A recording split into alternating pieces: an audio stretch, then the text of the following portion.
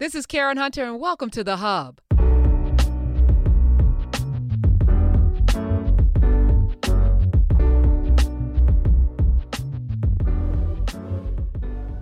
Hey, good everything, Nubians. Apologies. Good everything, everyone. We had to catch up. I was supposed to call you during my 8-hour drive from North Carolina. No. So we could have done that, but we had called me and texted me, and I didn't have a phone nowhere near. I was like, all out, and then by the time I saw it, you was already up and down. Yeah, I was in Jersey by then. Well, I was like, man, 4:00 in the morning, it's dark outside. I can't see. I'm out there driving like Mr. Magoo. I'm like the road hog to the truckers, and I was like, I need somebody to help me. I was so sorry. I was like, normally at 4:00 in the morning, I might be up. Well, but I wasn't, and then by the time I didn't even look at the phone, because by the time I got to that day, I'm like, oh no, where's the phone? I don't know, because like you say, when the last day of school was Wednesday, the law school shut down, and then after that, I didn't pick up a phone again. And then when I saw you, I was, oh man, Karen. By then, you seeing your mom, you didn't seen the fam, everybody, and everybody who's been traveling now. Yeah. I didn't see were there as many people on the road. Coming down, yes, it was like I got hemmed up around DC, Virginia. It was like stop and go. But I think I left a little too late. So I didn't want to make that mistake because I was live yesterday on the radio. So I was like, I gotta be back before 3 at least. I don't want to be running in on 2, Hot Wheels. But you didn't miss the mule every day. You got back in time to do your show live. Yeah, it was good too because we launched another drop for the Global Majority. This is a version of it, but we did a black on black, just special black. It's so dope. But, I saw on social media, you got a pants. What, you got a top and a bottom in this? Because somebody was like, I asked Carrie Hunter for it, man. She did it. They was all celebrating. Yeah. We have the top and the jogger to go with it. Yeah. Top and bottom. That's what it was. Yeah, the jogger. So so people can work out or it's truly a global majority too. Yeah. I mean, it's we were talking off mic, but to have something in your mind that you've wanted to do, because for me, it's not about the apparel, it's about the messaging. And we're going to be doing a lot. This company that I'm working with, they have licenses for some of y'all's favorite athletes, some obscure things. We're going to do a Pass the Baton series. I want to use this clothes to send messages and mantras and keep us centered. Growing up in the 90s with Cross Colors and Karl Kani and FUBU, it was good to wear for us, by us. But what happened next, and what was sustainable? So, we're working on a young, youth line. So kids can wear things. People ask, well, who is Sarah, who is Ida B. Wells, and who is, who is Jim Thorpe really? How about yeah, and there'll be a story behind it that everybody will know and be able to talk about. So I'm looking forward to cultural memory and movement and memory. This is where we have to. It has to be for us, by us. And the 90s, it's amazing, isn't it? The 80s and 90s are like another century. Well, they are technically another century, but to young people, I thought I heard you playing something as you were coming in. I expect you probably raise the name of this new ancestor in a minute, who has virtually disappeared in some ways. Not I would say virtually disappeared, but go ahead. I suspect to that point. We were talking about school, and I teach, as some of you know, at Hunter College, and I give a gift to my students to delve into their passions. And so every semester, there's kids that like music, and there's one young lady who's into 90s and 2000s R&B, and she was born like 2010 or whatever. I was like, damn. So I say, how'd you get involved? And she said, my mom was playing, she would play Mary J. Blige and all this. So she's like, dialed in to this genre. And I was thinking about today and how sad it is, because when we were growing up, the radio would earworm us into submission with a song that would play for the entire year. So, we got introduced to, of course, Michael Jackson and Prince and Donna Summers and, Earth, Wind and Fire. But those songs became like songs in the key of life, indelibly etched into our childhood memories and psyches because they just played on loop. And now today, kids, they're on Spotify or whatever, and they get to select, curate their own with no institutional knowledge. So I'm growing up with Jerry Butler, and I'm growing up with Nina Simone. I'm growing up, because that's what my parents played, and now the radio, and now there's this mixture, and you see the artists that were born out of that generation because they're able to draw. These kids don't have anything to draw on, so I played the well, they have everything to draw on, no focal points.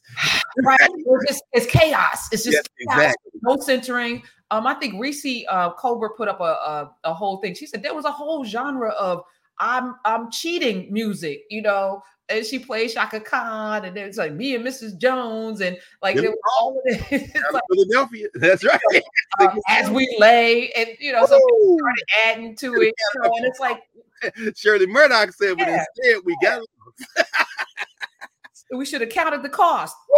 That's your line. So counted up the cost. There was a whole genre, wasn't it?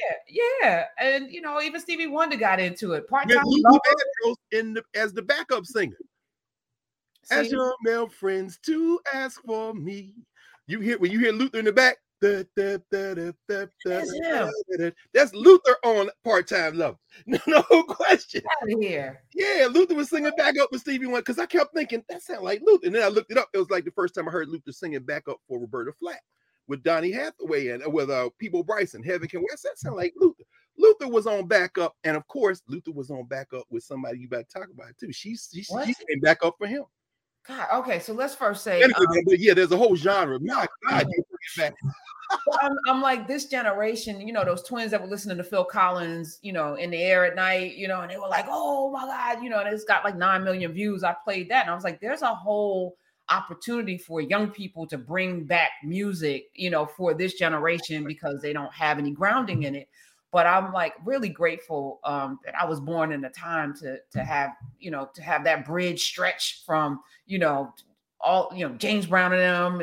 That wasn't my growing up music, and all of the older, Frankie Lyman, and then coming here, and then they remixed it into the 90s with the Isley Brothers and Charlie Wilson, and 2000s, and even all of Mary J. Blige is all from another generation, and it's like it's new to that generation, but it kept going.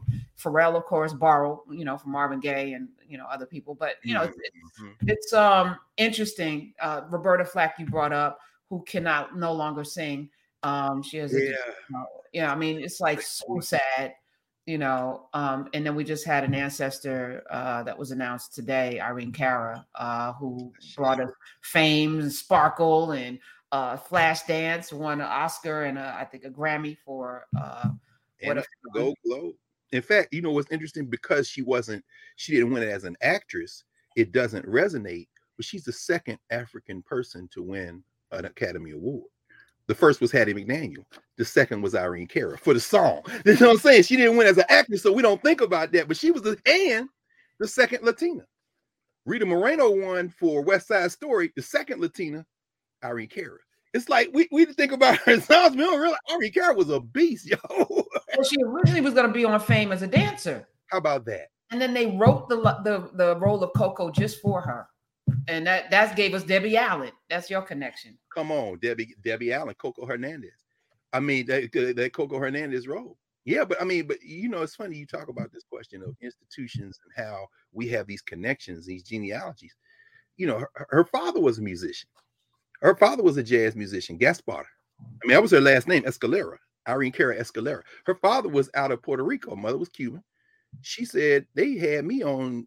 She had two older brothers who were ancestors. One was an opera singer, a whole opera singer. The other one was a professor of music and a play. She said, I was playing instruments since I was like 6, 7 years old. They had me out there working.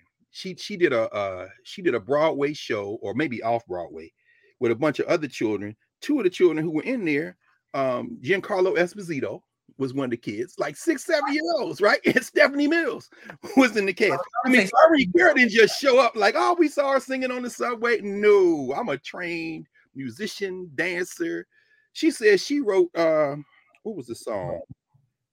She wasn't in Flashdance. That's right. She wasn't. She sang the song for it though. Yeah, she said when they came to her, they wanted to write the song, and she said, I'm not in the movie. They said, well, no, we want you to write a song. She wrote that song in 4 hours.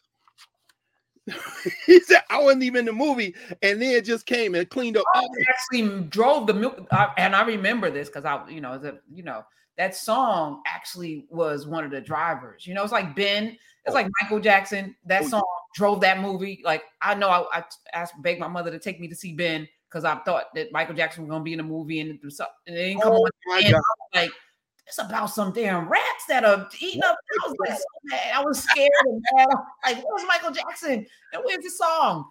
What? Like, what the? Yeah. So no, it's why we're here. So as I'm talking through this and listening to you, we started this journey. And I was just telling you, we're toddlers, we're toddlers in terms of formation. Well, the thing that inspired me to like be so happy that you agreed to do this is that there's so much missing memory. There's so much missing information. Absolutely. And what you do so masterfully is weave in and connect those dots for us and make it really like, oh, this is why we should lean in.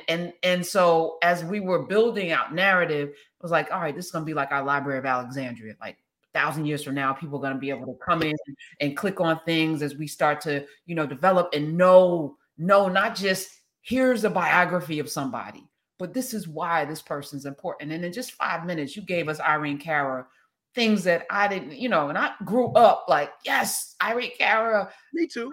And we sincere. I mean, now, but when we stop and think about it, we remember. You remember she played Myrlie Evers.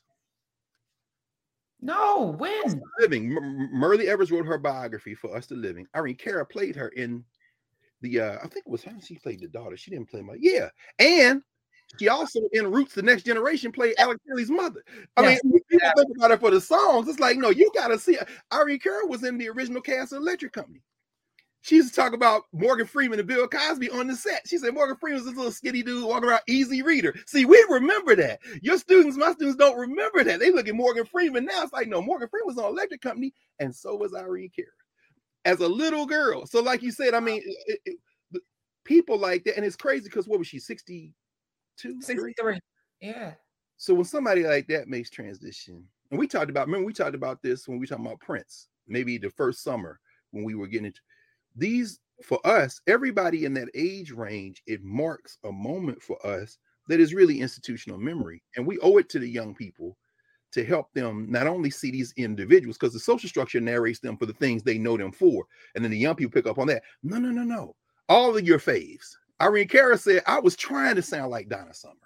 So, I mean, when they said I sound like Donna Summer, I said, well, that's what I'm trying to do. I mean, so young people don't know the connections because the social structure, like you said, just drops stuff in. And now it has exploded any central place like a radio station or a network television station or a newspaper. And so now they just get to pick, or at least they think they're picking, because the algorithm is curating. And so they don't be, again, this space, like you say, our baby steps. Yeah. This is a space where we start. Who are we to each other? But it requires, sitting in, because, as a journalist, the background, the training, you're trained to pick those moments to tell a story.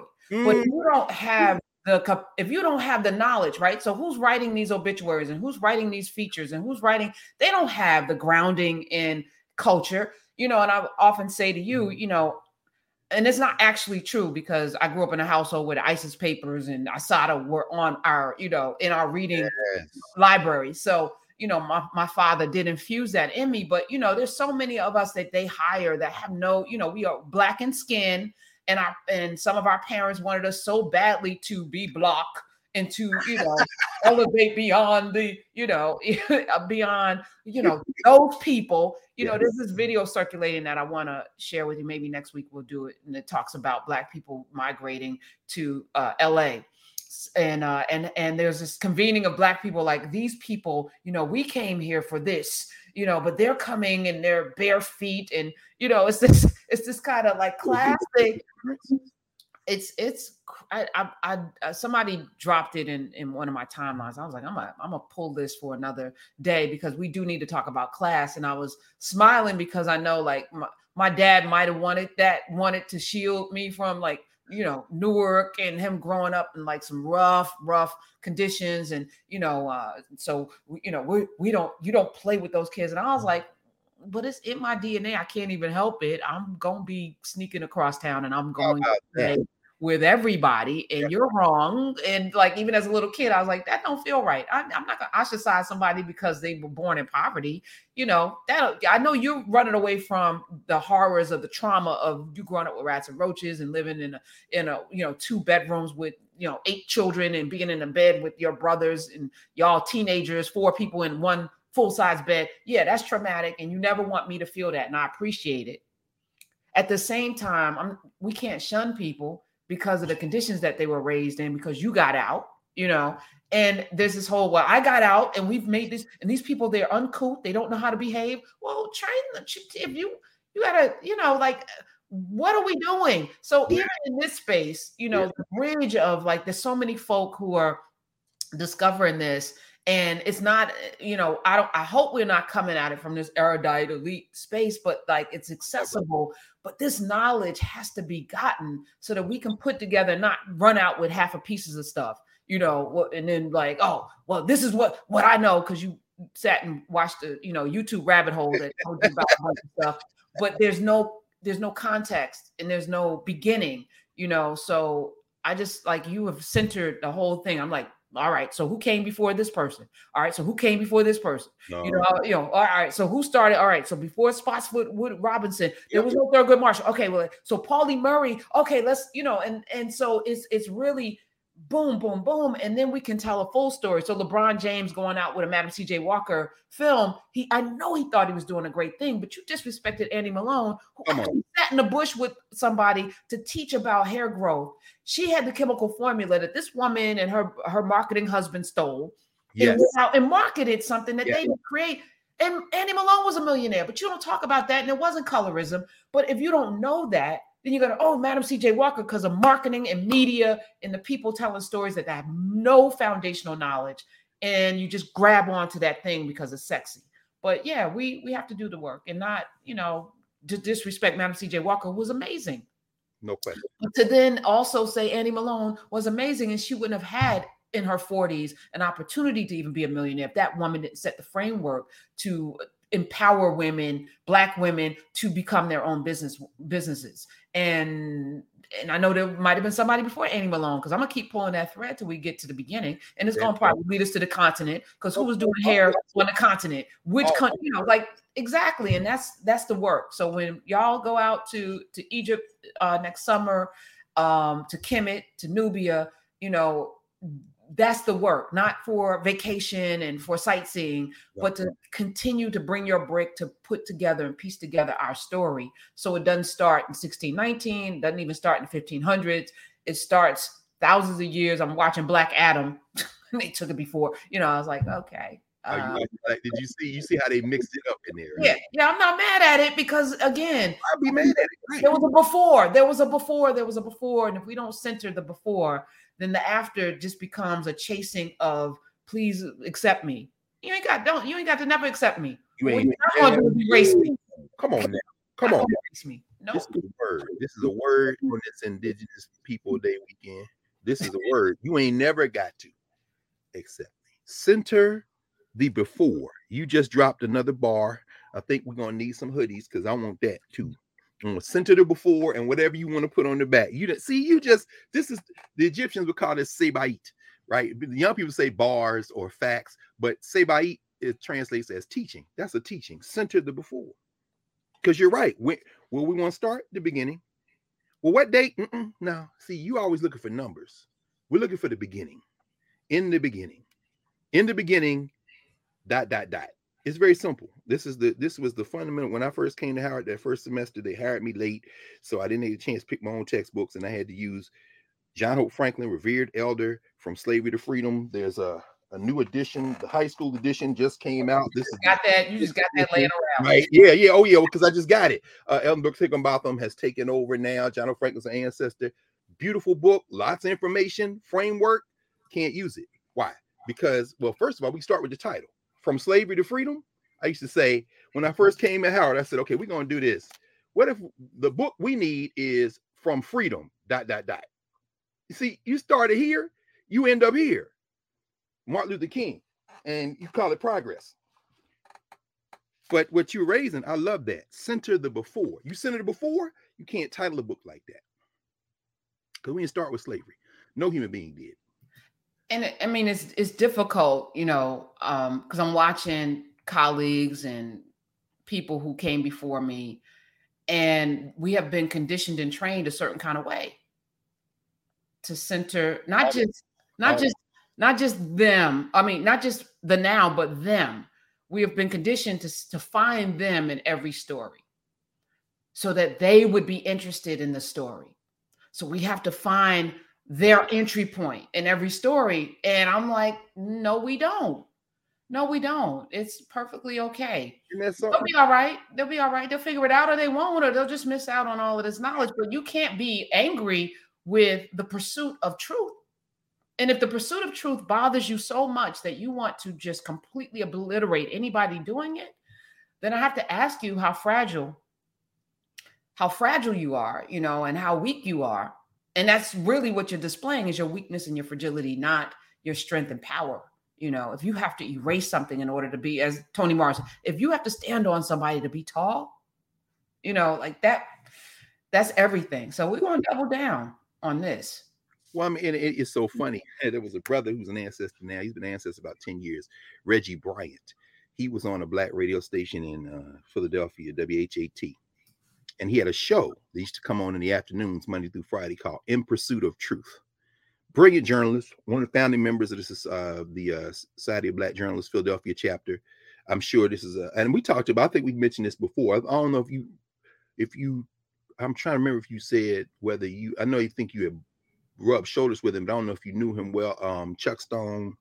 Yeah, no. Asa Moore, who was still around, worked for the Inquirer at the time. But Reggie's show was called In Pursuit of Truth. And he would start every afternoon on this black radio station. And let me pause here and say that one of the many centering, I love this, center the before. When we center ourselves in time and space, like you said, everybody has a point of entry because everybody has memory. Everybody has a lineage. Everybody has a genealogy. So even last week, we started talking about those past books. All of the people who chimed in from all over the world, the Caribbean, and then we on YouTube, people started putting in where they were. And I mean, and this is the beauty of it. We all contribute. We all contribute. So anyway, Reggie, his catchphrase in that show, which was a talk show, he said, "It isn't what we know that's wrong. It's what we know that just ain't so." So his thing was, we may not ever get to the truth, but we're looking for the truth.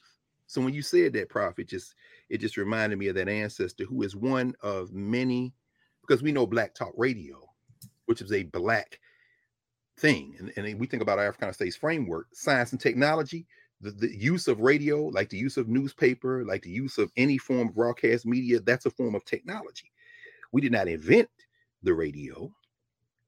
Although, well, let's not get into that. But in terms of communication, we use the technology to communicate. But what we're communicating, those ways of knowing, that cultural meaning making, that movement and memory, we know that in addition to the music, which is often in the social structure we find ourselves in the modern world, the main thing that those who look at us as providers of spectacle really are interested in, when they think of black radio, they're thinking about music. What they're not thinking about is, and those of you who are in Atlanta, for example, if you go over on Auburn Avenue, we know that the Student Nonviolent Coordinating Committee headquarters was right there in the same block as the black radio station. Whenever there was something going on, Dr. King or one of the lieutenants from the Southern Christian Leadership Conference would go to that block, to the black radio station, and make the announcements about when the rally was, or to spread the message on this, because black people listen to the radio, and it wasn't just for music. We know that the DJs, Georgie Woods in Philadelphia, for example, comes to mind, the great Georgie Woods. James Spady did a whole book on Georgie Woods, I'm Only a Man, but he wasn't alone. The DJs often they also doubled as the news people. So something went on in the community, you heard it in Los Angeles, you heard it in New York, you heard it, I mean. Frankie Crocker. Come on now, Frankie, no question. The Chief Rocker. No, wait, what was his nickname? Was it Chief? Yeah, that was Chief Rocker. Yeah, Frankie Crocker. Frankie Crocker, no question. I mean, WLIB, WDAS in Philadelphia again. I mean, and so it's interesting, isn't it? Because even with us, and between us and the young people who we have in our classrooms now, the 20-somethings, the teenagers, there's a generation. So there were moments, I think about Cosmic Kev in Philly or Funkmaster Flex in New York, when the OJ thing went down. I want to say, was it during the playoffs? See, yeah, basketball. It was during the basketball playoffs. I was watching. I thought that's what it was, right? Because they had a split screen right here. Yeah. What is this Bronco? Right. Is that OJ? I remember, and all the hip hop DJs were narrating the chase at the same time as the game. I mean, so there's still, I mean, it doesn't look the same every generation, but there's still this notion that if you are of African descent in a public space, you have an additional obligation. And that's not to say that folks who aren't of African descent in those spaces don't feel like they have one, but the point you're raising and using the case of our most recent public ancestor, Irene Cara Escalera, as an example, the New York Times may have posted, since we went live, an obituary, but I hadn't seen it as of this morning on the site. It'll be in the papers, maybe dated, because you know how they do. You know better than I do, right? Then they write the obituary and then they wait. But for somebody like this, who was sudden and younger, they don't have one. They'll put a notice and then they'll write it later. But what they're going to do, and I'm fascinated, but there was there was a documentary about the New York Times obituary writers. It may be called Obit, but it followed maybe a half dozen of them. And you know their bylines. If you read the New York Times, you know these obituary writers. So when they get somebody like Irene Cara, they're gonna say, okay, man, Irene Cara. They're gonna assign it to one of their top cats, and then they're gonna spend there right now while we're here. They're calling everybody. They done gone through. They done put the whole $1 billion might of the New York Times newspaper mortgage. And when whatever they write to what you just raised, Professor Hunter, and that's why I'm looking down. I always take. So you said, what'd you say journalists do? You pick these pieces, you pick these moments to tell a story, to narrate. The narrative they generate is going to be in the New York Times, the narrative in the Los Angeles Times, the narrative in Billboard, the narrative on the website of the Rolling Stone. None of it is going to sound like what we're talking about now. With many of the same facts, none of it is going to sound like this because that's not their narrative. They're not trying to narrate it. Perhaps they will mention that Irene Cara had to sue her record company, because they certainly will read the interviews with her where she talks about the fact that for the better part of a decade, 8 or 9 years, she was in a lawsuit, didn't get a penny for her Academy Award winning songs, didn't get a penny for her 2 Grammy winning songs, didn't get a penny. They had her hostage. Didn't have distribution. The record company, the Bee Gees had already walked. What's the sister's name? If I can't have you, I don't want nobody, baby. If I can't have you, Yvonne Elliman they walked. Irene Cara stuck in the deal, didn't get money. Yeah, she finally won, but Yvonne Elliman. That's the Yvonne Elliman. Thank you. If I can't have you, I don't want nobody, baby. I mean, but the point is that during that decade and then afterward, they put the murder mouth on her professionally. They told the rest of the record companies don't sign her. So Irene Cara, you want to know what happened to Irene Cara? The social structure happened to Irene Cara. Irene Cara came out of a governance formation. She came out of ways of knowing. If we want to talk about Afro-Latino, whatever that means or doesn't mean, she was one. She was one from 2 different islands between her mother and her father's bloodlines, and she came up in the music. Her father was known in salsa. She was performing with her daddy at 7 or 8 years old on the bandstand in New York.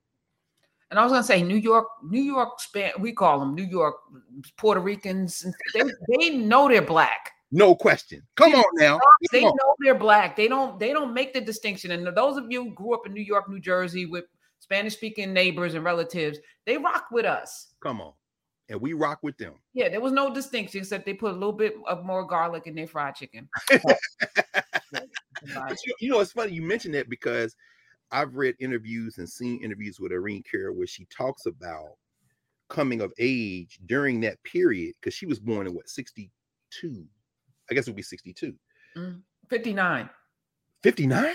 Yeah, she was 63. 63. I can't do the math. Okay. 59. So 69, 79. That's right. She came of age. She talks about coming of age during that period when hip hop mixed all its ingredients together. So it was nothing for her to come into that space and tap into that rhythm, tap into that cultural meaning making. And she brought it forth in her music. So, I mean, but the obituary in the New York Times is going to put front and center the songs. You see, it's going to put forward the songs, and it's going to talk about the awards. It'll probably mention that she disappeared because she sued and had controversy. But what it's not going to say is that once she got her rights and the money started coming in, Irene Cara said, I'm semi-retired. She did go back out. She had a band, group, Caramel something or other, where she performed with. But she said, I'm really, I'm in Florida. I got my family around me. The royalty checks come in. I don't really have to work. I make more money not working than working. And so I'm good. And we don't know how and what the circumstances were for her to make transition. But I tell you, of all the Irene Cara songs that she is known for, you got the Flash Dance, you got Fame, you got all of that coming together. One, you remember DC Cab? Yes, yes. Bill Maher is as corny now as he was when he was that knit tie wearing corny dude in DC Cab, right? Remember, she had the song in there, The Dream. Yes, that's my favorite Irene Cara. Irene Cara said, it's really great for me to be here. I've went over the pain and the fear. It's been so very hard through the years. Been looking through a rainbow of tears. And still I never really let go of the dream. I mean, it's a beautiful song. And when you hear about how she created these songs, she said, I'm talking about my life. It's really great for me to be here. It's 1983. Right. I mean, and people now, what they'll write in the social structure obituaries, they'll talk about she was in disco and she was they'll probably mention her early years, but what you won't get is the feel. So what you said, why are you telling this story? You are picking this story to tell us a larger story.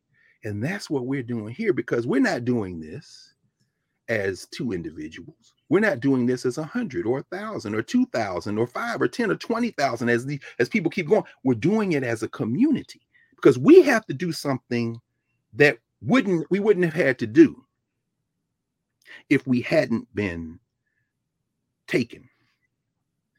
We have to create a we. And the value of this space, which is increasing, we were talking before we came into the larger space about just the influence we're all having on each other and on folk who either aren't yet ready to come or trying to figure out, what do we do? How do we do? This is what you do. Relax. Because as Professor Hunter said, we're centering the before, and we don't care. We don't, whether you like us, not like us, because when you're trying to pour, and you are pouring clean glasses of water, you are a value added to humanity. And so what a beautiful thing. Wouldn't it be a beautiful thing if the New York Times printed tomorrow's Sunday edition of an obituary of, and even the language obituary, but we won't even get into that, an obituary of Irene Cara, where it started with a kind of grounding in who her family is, who her mom and daddy are, who the people she worked with are. What she said about Bill Cosby. She said Bill Cosby treated all the children on the set of Electric Company very well. I didn't see any of that stuff, this pervy stuff y'all talk. But see, that doesn't fit the story. What story are you trying to tell? What story are you trying to tell? I mean, go interview. I mean, Mary Alice is an ancestor now, but some of the young people who were in the cast of Sparkle when she was in there, Sparkle Williams, talk about how, they were teenagers and they had to go to school 4 hours a day as they could work. So when you see an Irene Cara, when you see any of us who are public facing, meaning social structure facing, meaning white facing, you're looking at someone who is being pulled into a story to be told by a structure that has agendas. Well, we have agendas too, but our first agenda is creating a we, because there wasn't a we before, and we've talked about that many times. So yeah, y'all check somewhere, because I'm going from memory on For Us the Limit Living. I'll look here in the chat. Maybe I can look at it. I don't know if she played Merle, or if she played Rena. Rena is Merle and Medgar's daughter. She's now over the Merle and Medgar Evers Foundation in Jackson. I want to say she played Merle Evers, but at any rate. Yeah, because she kind of looked like Merle Evers, and Merle Evers was very young, of course, when her. Yep, she did. She played Merle Evers. Merle Evers. Okay, good. Thank you. That was like, yeah, because I remember that. I mean, because yes, Yeah. I don't remember. I mean, it was 83. I wasn't leaning into the Medgar Evers story then. Oh no, I don't. I'm sure I wasn't either. I mean, this came, as an adult when I declared war against white supremacy and said I would spend all of my rest of my breath trying to collect as much memory as possible, and then hold up a mirror to folks. So I'm sure, somewhere in storage, I have the deteriorating VHS of From Us to Living. That's crazy. And when you bring up Sparkle, there's no Dream Girl without Sparkle. Oh, no question about it. Broadway play, or the one starring Shirley Ralph and them, and the one starring Beyonce and them. So even that, you think about Sparkle, it's like the batons being passed and picked up and run forward and remixed. The music, all of that has to be reclaimed. See, you just said something, Prof. The gathering that will be necessary to place Irene Cara Escalera in context, in a governance context, would be so beautiful. Now, there'll be a BT Awards thing where they sing the hits, right. But what would it look like if you made a few calls and your producers made a few calls and you got Giancarlo Esposito and Stephanie Mills to talk about they were 7, 8-year-olds together in that play? What would it look like to get? In other words, the governance thing opens the whole thing up. Y'all want her for the 4 or 5 songs, right? But see, as Anna Julia Cooper said, a generation, 2, 3 generations before, when and where I enter, the race enters with me. So Irene Cara is not just the producer of some wildly popular songs and a triple threat and an actress and a dancer. No, she's a product of governance formations, ways of knowing, cultural meaning making. When you saw her literally in her work, you heard movement and memory. And the beautiful thing about it is that story will keep until it's told. Because I guarantee you right now, nobody is reaching out to ask that. She recorded with the Harlem Children's Choir when she was like 8 years old. Now, who's calling the Harlem Children's Choir now for a quote? Not the New York Times. They worried about the Grammys and the Academy Award. Why? Because that's who she is to us. No, but who is she to us, though? Who's the us? The us is the Spanish-speaking African community. Yeah. Because y'all want to come up with some beef between blacks and Latinos. Like that's even 2 categories. What you gonna do with Irene Cara? Well, first thing we're gonna drop her last name. She performed as Irene Cara. Okay, we'll put her back there, put the Escalera back on. And while you at it, go get her father, who was known for the salsa, who was known for the music of Puerto Rico, who was known for Afro-Latin music, as you would call it. I mean, in other words, that would be something. If you had like it would be a tribute. I guess that would be, I don't know. I mean, I'm obviously not a producer. That's another of your. But even as you're talking, because man, I will never have Alzheimer's messing with you because you keep me firing off things that are probably dormant. And I'm sitting here going, because I had this conversation with somebody and I'm fighting with them. And I'm like, stop thinking the way they taught you to think. Yes. I'm fighting with somebody because I'm like, think about it this way. And they are like struggling with it. And I said, we do documentaries and docuseries and tributes a certain kind of way because they set a blueprint. That's right. For how they can market and get advertising. And like it's designed to make money. That's right. But what if you designed it to make a difference? What if you designed it? Like, what would that look like? And what you're talking about is like, yeah, whatever we do, like this, we could have done lower thirds and had it really beautiful. Right. I have the means to be able to bring in a production crew and we can come in and film it in a nice place. And we're gonna go on the road. One day you do that just for fun to see what it look like, but it wouldn't. Right? But why keep it like this, bro? Because it's real authentic. This is who we are. We show up. Yes. Faces washed, teeth brushed. Let's talk because it's the information. And if you get caught up in all of the bells and whistles, if you can't watch this because it doesn't have the right thing, then you're not even supposed to. Maybe this is not for you, So I purposefully decided to never, make In Class with Car this anything more. Somebody's like, should it be? I wish this was a Roku channel. Okay, but Roku gonna take it just like this. If it, it's like, why do we have to do something? Oh, because it has to do what? To get more people to watch.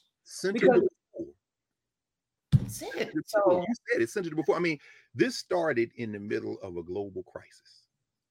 And that out of which emerged, that is the foundation of our strength. We're not coming to you. I mean, it breaks my heart when I see, and I know you've seen more of them than I have, friends and colleagues who show up in the glossy joint after they've been with us the whole time, and you look and you say, "I'm sure that suit is uncomfortable." Look, they're drinking. Is that rouge under your cheeks, bro? In other words, I mean the glossy joint. Like I was in the newsstand a couple of days ago with my man Steven at the newsroom talking about the World Cup, which is hilarious. And I think you should probably mention that now. Yes. The brother Mbolo from Sweden, no, from Cameroon. Did you see that one? Pro. I have. I got like the left corner of my right eye watching the. Yeah, no. And I'm not watching it all because you know what's going on in Qatar or Qatar. In fact, there's Qatar. no. I think it's pronounced Qatar. Well, that's the thing. I just read a long article on the Financial Times where they were saying there's no right way to pronounce it because the Arab in Arabic it would be one like Qatar, but he said whatever the guttural is, there are all kind of glosses of it. But you know the way that they for the better part of a decade had people engaged in virtual slave labor to basically build whole cities for that. I'm good. And the fact that they should probably rename the World Cup the Africa Cup because the European countries are Africans. I mean, which brings me to the point. I was talking to Stephen the other day about the brother Breel Mbolo. Mbolo plays for and my nephew would kill me. I don't know the positions. I mean, my nephew in England right now with the rosters in the Caribbean. Oz, yeah, look out for Ellington. He out there playing soccer in the UK with the Africans. My sister and brother-in-law made sure he was with African families. So he's good. Afro-Caribbean family. But Mbolo scored the winning goal for Sweden. I think they won 1-0 or 1-0 or whatever they call it against Cameroon. But he's from Cameroon. Yo, it's so confusing. Yeah, but here's the crazy thing, though, Prof. This is the beautiful thing about it. He's a striker. He's a striker. Thank you, striker, which will make sense. And then you probably see then, if you see the story, do you see how he celebrated? He didn't celebrate. He said, we won the game. Our job was to win the game, but these are my people on the other side. I'm not celebrating. They said he stood still with an apologetic frown on his face after he scored. How about that? How about that? And so me and Steven standing there talking. He's Kenyan. And we were talking. I said, bruh, or Baba, as I call him. I said, Baba, would any African play in Europe if the money were the same in Africa? He said, no. It's all about the money. It's all about the money. You're not going to Europe because you like the weather. You're going to Europe because Europe, as John Henrik Clarke said, that drained its sores on the continent of our birth. And then snatched us out and then came back down there looking for stuff and continues to mine, including mining talent, including athletic talent, as Walter Rodney wrote, has so quote unquote underdeveloped or had the infrastructure seized that you end up drawn into Europe. And Bolo, in that moment, and we were standing there talking about how we seem as a people, and we know we're not a people, but again, we're creating we's. There is this kind of movement, and this thing is almost like a pendulum. It moves back and forth. But there's this sense that we Africans. Now, this brother should have been jumping up and down in his blonde hair, blue-eyed teammates' arms. Nah, I'm from Cameroon. And I said, so what happened the next time it rolled around? He playing for Cameroon. And we stood there and started laughing. So I bought a bunch of, I always buy the weeklies and the monthly stuff from him. And there's a long article in The Economist, this week's Economist, and I think I left the bag in the car, otherwise. But there's a long article on Senegal, because Senegal is there too, right? Senegal is there, Cameroon is there, Ghana is there. Ghana scored yesterday, apparently. So the Africans are there in African countries, and of course the Africans are there. Africa, also known as France, is one of because last time the Africans won the World Cup, they were playing for France. But at any rate, the article was about how Senegal has these soccer academies that are cropping up everywhere. And when my nephew, first time he went overseas, he's in Germany, he's in Spain, they got these farm teams and you move up, move out, they all live in Texas. And when he's here, like he trained with the Houston Dynamos, he played in their system. I can't, at some point, whenever his career is over, he gonna keep going to college in the fall and the summer instead of between some fall and spring instead of between semesters. Maybe I can get him to come hang out with me at Howard, but because I don't know what the NC2A rules are, but But at any rate, we will come to that in a minute, in a minute. But the academies are in Europe, but now, like the NBA, got these academies in Africa. They done gone straight in. And then we know the points of entry are folks from the governance formations. Hakeem Olajuwon was down in what's the brother's name from Central Africa? I always wave his finger. What's his name? Played for Georgetown. Dikembe Mutombo. They have some academies too. Giannis Antetokounmpo, he's Yoruba man, Nigerian, the Greek freak, whatever social structure. Take that and go to hell, and take the rest of them people with the EU with you. But actually, the cover of this week's Economist is Europe being frozen out, and it's a picture of Europe with ice on it because, of course, the winter is coming.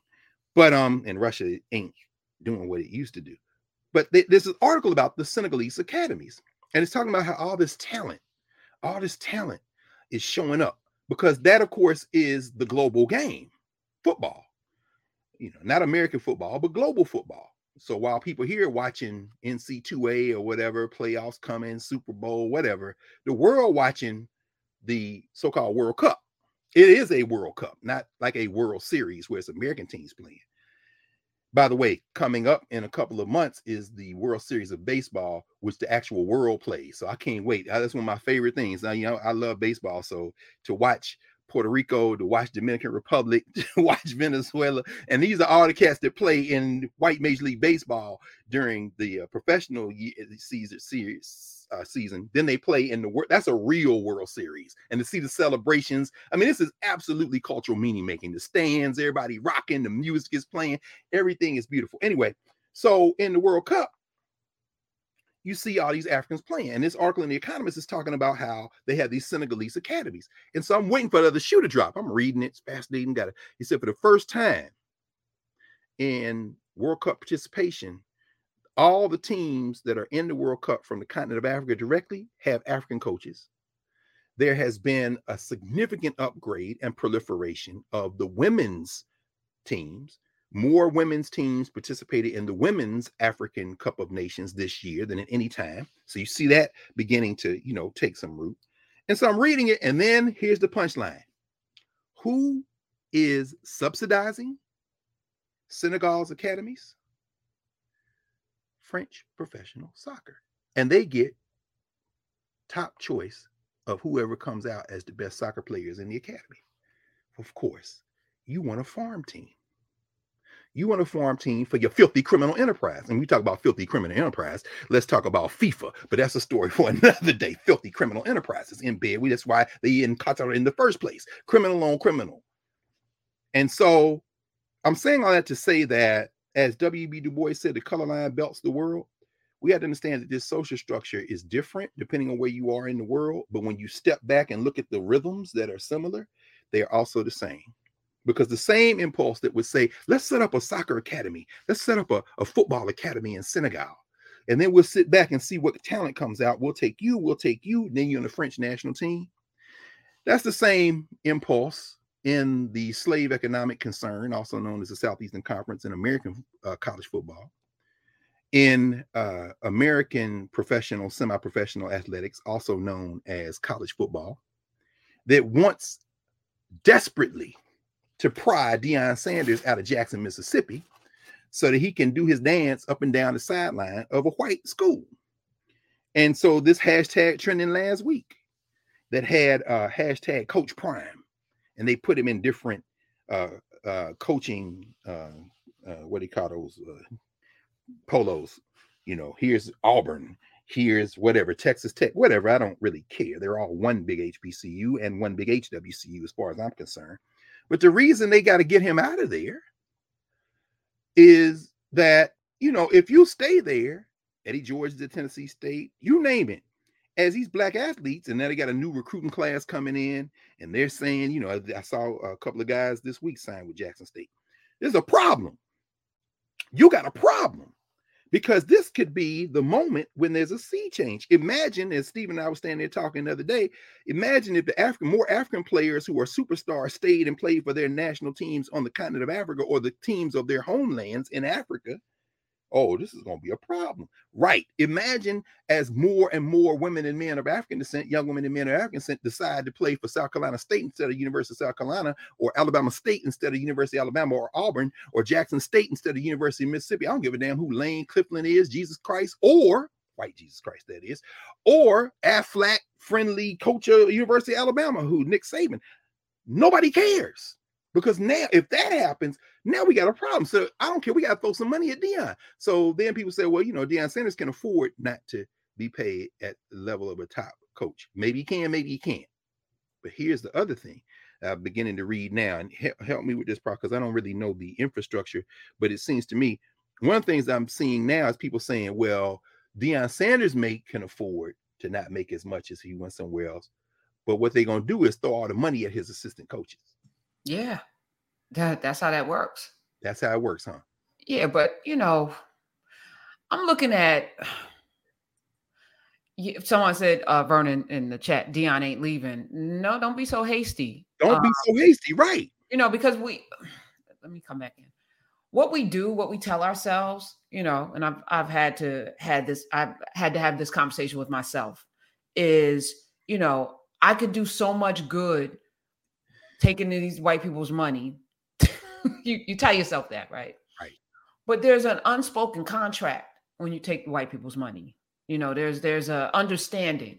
Indeed. And I've had a couple of times in my life where I've done that, and then not just felt obligated, but there is an unspoken and then sometimes spoken contract. Sometimes about what you gonna do. I had to F around and find out personally. Well, you say you had to F around and find it out and found out. So we both sit here with experiences, right? Okay. We're not just talking out of thin air. We've been through some things, experienced some things. So and that has informed how I move is directly in response to the things that I have come up against, whether it's starting a publishing house, being in business with Simon & Schuster, having $1 million from a venture capital firm called Bear Stearns to do a magazine, or, whatever. It puts you in these positions where, when you F around enough, and you aren't quote unquote successful, meaning, yes, I have all these bestsellers and all that, but I haven't broken out into, because there was always kind of a resistance, I'm going to fight for the things that I want to do. And then they snatch things, and then they punish you. And then and then you're like, okay, so this is not really my money to do what I want with. It's your money with strings. Somebody in Nubia's like contract. We don't deal in contract. That's white people stuff, because they have to guarantee, and what I also understand about contracts is I have a contract, but there's also a clause in the contract that at any point in time, the contract can be, broken. Right. So is it a contract? If you can break it because I did something that you didn't approve of, Kyrie just found out about his contract, right? Any point in time, you can find out, F around, find out. So either you are free, meaning I'm free to do the things that I want to do. We exchange commerce, money, or whatever for the goods and services that we exchange, because this is, so when I started my own situation, I don't deal in those because every contract can be broken, and that means lawyers get money. That's right. I'm not working to pay lawyers. That's right. Period. That's so right. Yeah, no, this is that I don't know if our African brothers and sisters did that, but I mean, there was no infrastructure. In that meaning, there was no global. I mean, Howard French, I just saw he just left Lagos. He just gave a talk. And I think he's headed back to Madrid and coming back here, of course. And we it was good that we got in conversation with your brother when we did, because of course now the social structure is taking notice and that kind of thing. But we had different conversations with him. But yeah, I mean, that infrastructure wasn't. That's one of the points he makes in Born in Blackness. There was no African infrastructure that was continental. Now, yeah, the French were fighting, the English were fighting, the Portuguese and Spanish were fighting, but they had, whether it be the Catholic Church, whether it be the agreements they came up with, the Asientos, they had some form of loose coordination. The Dutch, there's no corresponding thing happening in 16th, 15th, 16th, 17th, 18th, 19th century Africa. Just like here in where the two of us are right now in this global classroom, in what's called the United States, there was no continental consensus among the Aboriginals. Europe was able to do what it did in part because they knew when they embarked what the criminal enterprise was they were embarking on. They set upon people who did not have a similar network. Otherwise, we wouldn't be speaking English. No. So how did they get? There wasn't a they. This is very important. I mean, when we get to the African States framework, when we get to framing question 2, after we finish part 1 and we begin part 2, we're going to look at that. The assumptions we make about who we are all off. It isn't what we know; it's what we know that ain't so, as Reggie Bryant would say. So there wasn't but now what we're seeing is with somebody like Deion Sanders, we're seeing the possibility of a we forming, and it scares the hell out of. As folks are talking, as you're talking, Prof, and you mentioned those folks, I'm looking in the chat, and yeah, I mean, we can set aside Jerry Jones. We know why you were out there. Looking at these young kids who simply want to continue the quality education they were getting at the school with more resources. They weren't there because they liked you, Jerry, and we know your attitude toward Black people. You love them until you don't. But then again, I mean, we weren't planning on talking about this, but I've seen somebody out there trying to defend Jerry Jones for being. Do that. What did you just say, Prof? They can take it away. They can take it away. Well, you could say nothing. Unless did they reach out and say you have to say something? Well, what's the agreement? You said that there's. You better. I was sitting there. I was so disappointed because just like with our sanctuary, all of those people in that crowd, he wasn't just there watching. He wasn't just there. He was there because he was bought into a system that he thought that those Black kids didn't deserve to be there, or he wouldn't have been there. No question. You wasn't just witnessing. You were there to intimidate them. No you question. Were there, and your 90-year, I don't give a damn how old you are. Yes. 60, 80 years can pass. You're still on a plantation being an overseer, or excuse me, worse, you're in a big house, boss. You are doing the same thing that your ancestors did. And this is who you are, which is why I can't support the NFL, no matter how much I love football or whatever. Right.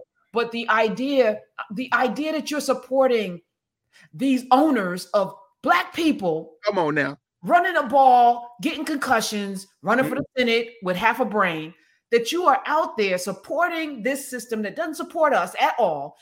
Put up a Rooney rule. This is how you know contracts are BS. There's a rule that states that you have to what? Interview, but you ain't got to hire. So given the choice, does Jerry Jones have a Black coach? Nope.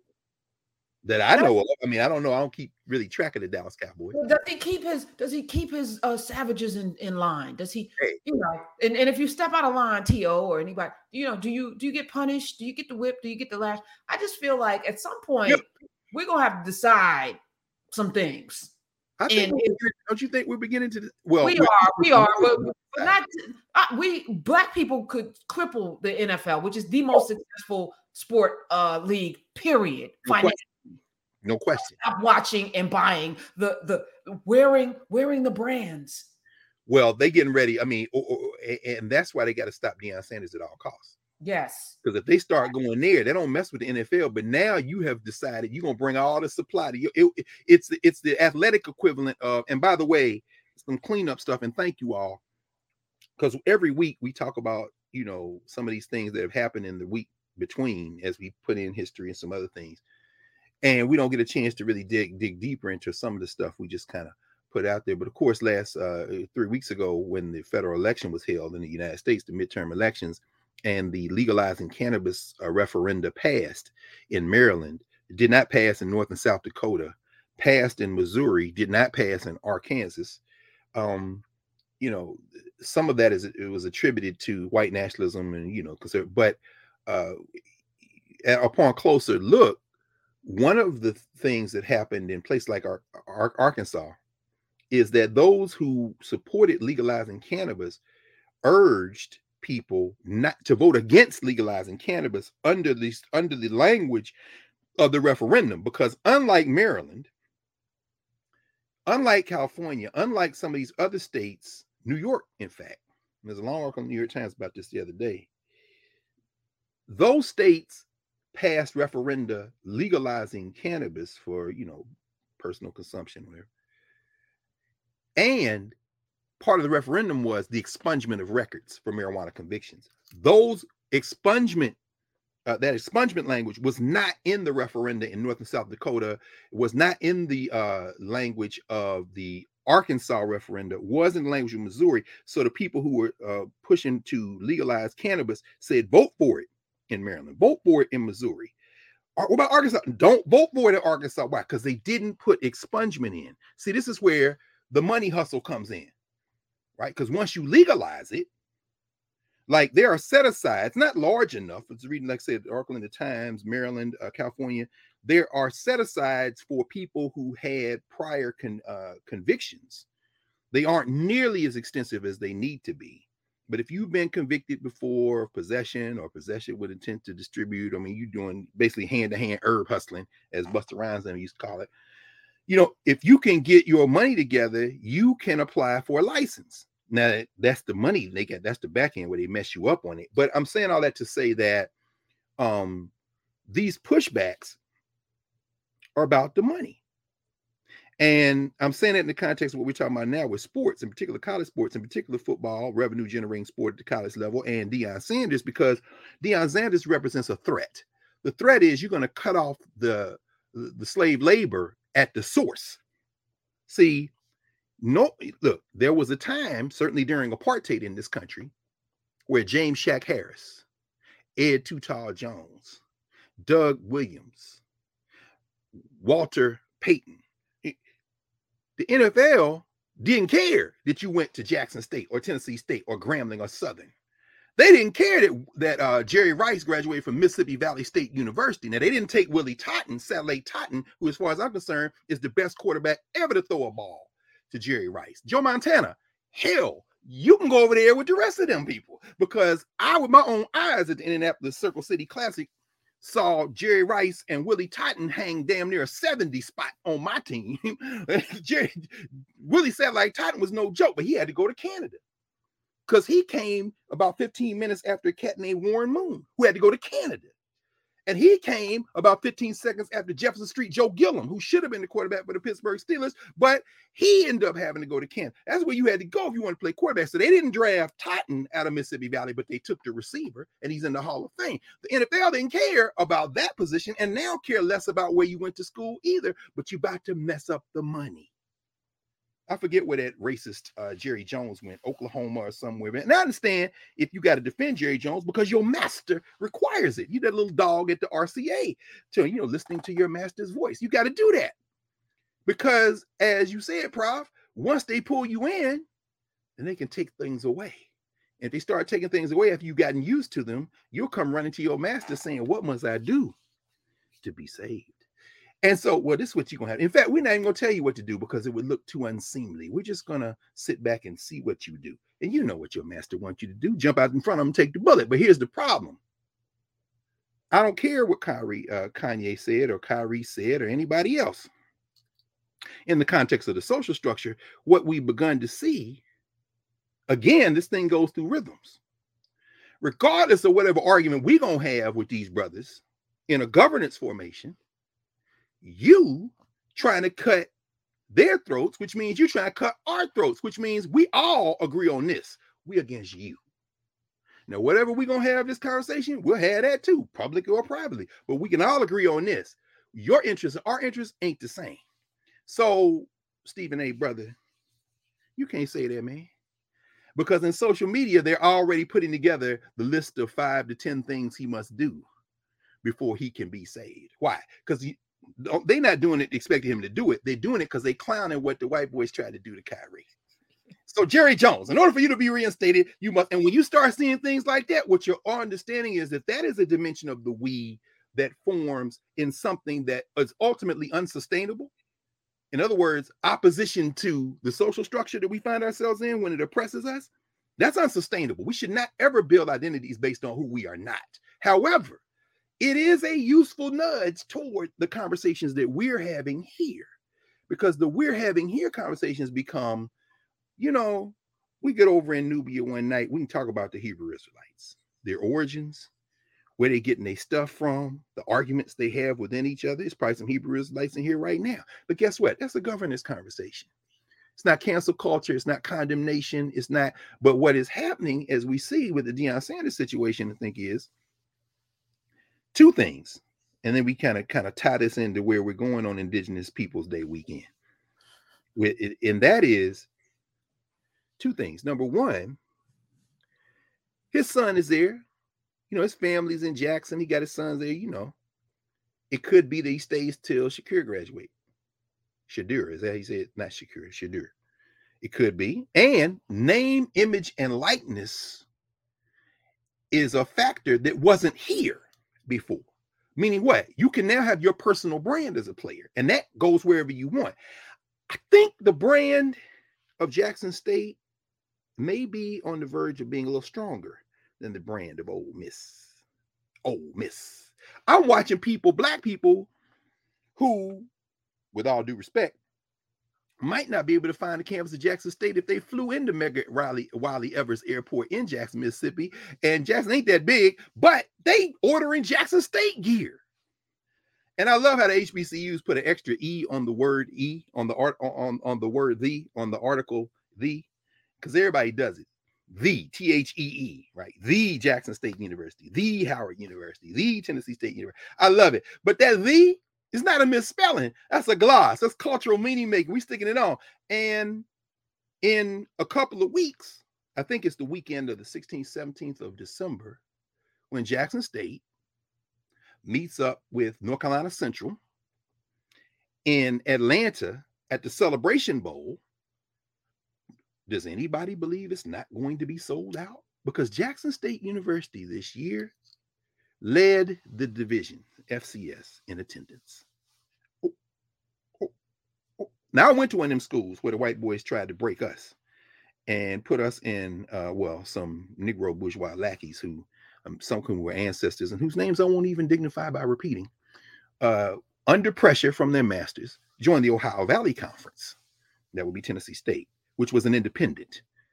Tennessee State, in the historically black college annals of college football, was in our governance formations behind the apartheid curtain, kind of similar to Notre Dame before it had a conference affiliation. They were independent. So Tennessee State could play anybody in the black college world. And so they did. But then they pushed Tennessee State into the Ohio Valley Conference in the late 1980s. We protested like hell. I was student body president that year, 1986-87, the commissioner of the OVC, who ended up being the commissioner of the Big Ten, Jim Delaney. I might as well name these people. No, I'm going to stop. Pause. Good speech. I can see Jacob Carruthers in my head. Good speech. Let me keep focused. The first athletic director at Tennessee State who advocated to join the Ohio Valley Conference is the one name I will mention, Gale Sayers. Now, y'all know they loved Gale Sayers. He was no Herschel Walker in terms of his, but Gale Sayers, who's an ancestor. I Am Third. You remember the book, the movie. Gale Sayers, Chicago Bears. It made him athletic director at Tennessee State, in part, so he could be the one to usher us into the Ohio Valley Conference. And here's what would happen. Tennessee State football team would go to play one of the great powers of the South. I don't know, the University of Tennessee at Martin, Austin Peay. Those huge, athletic schools. Anyway, we show up with the Aristocrat band coming in 150, 200 deep, with the black people going to, and we all pay tickets to go in to the game. The band show up. On the other side, their fans are there. Oh, a shower in the land of cotton, and the band marching all stiff. And they ain't never seen nothing like Tennessee State, traveling roadshow. Then it come time for Austin Peay to come to Nashville to play, or UT Martin, or whoever else, Eastern Illinois, to come to Nashville. They fans not coming. We don't get that money. We knew that was going to happen. Jackson State traveling, playing these black schools, the stadiums are full. And I saw in the chat, y'all talking smack. I love the set tripping. I believe there's only one HBCU with a lot of different locations, but when it come down to having a pick size, the ones we went to, we start putting our tribal colors on and get it in, all in good fun. Yes, they put an ass whooping on Florida A&M. And in the social structure, the people who picked the playoffs, the football championship series subdivision playoffs, did not select Florida A&M to be in the playoffs because they only lost a couple of times. And one of them was Jackson State. Well, they also didn't win the MEAC North Carolina Central won the MEAC. So Central is going to be playing Jackson State in Atlanta in a couple of weeks at the Celebration Bowl. Some of you all in here right now are preparing a little bit later this afternoon.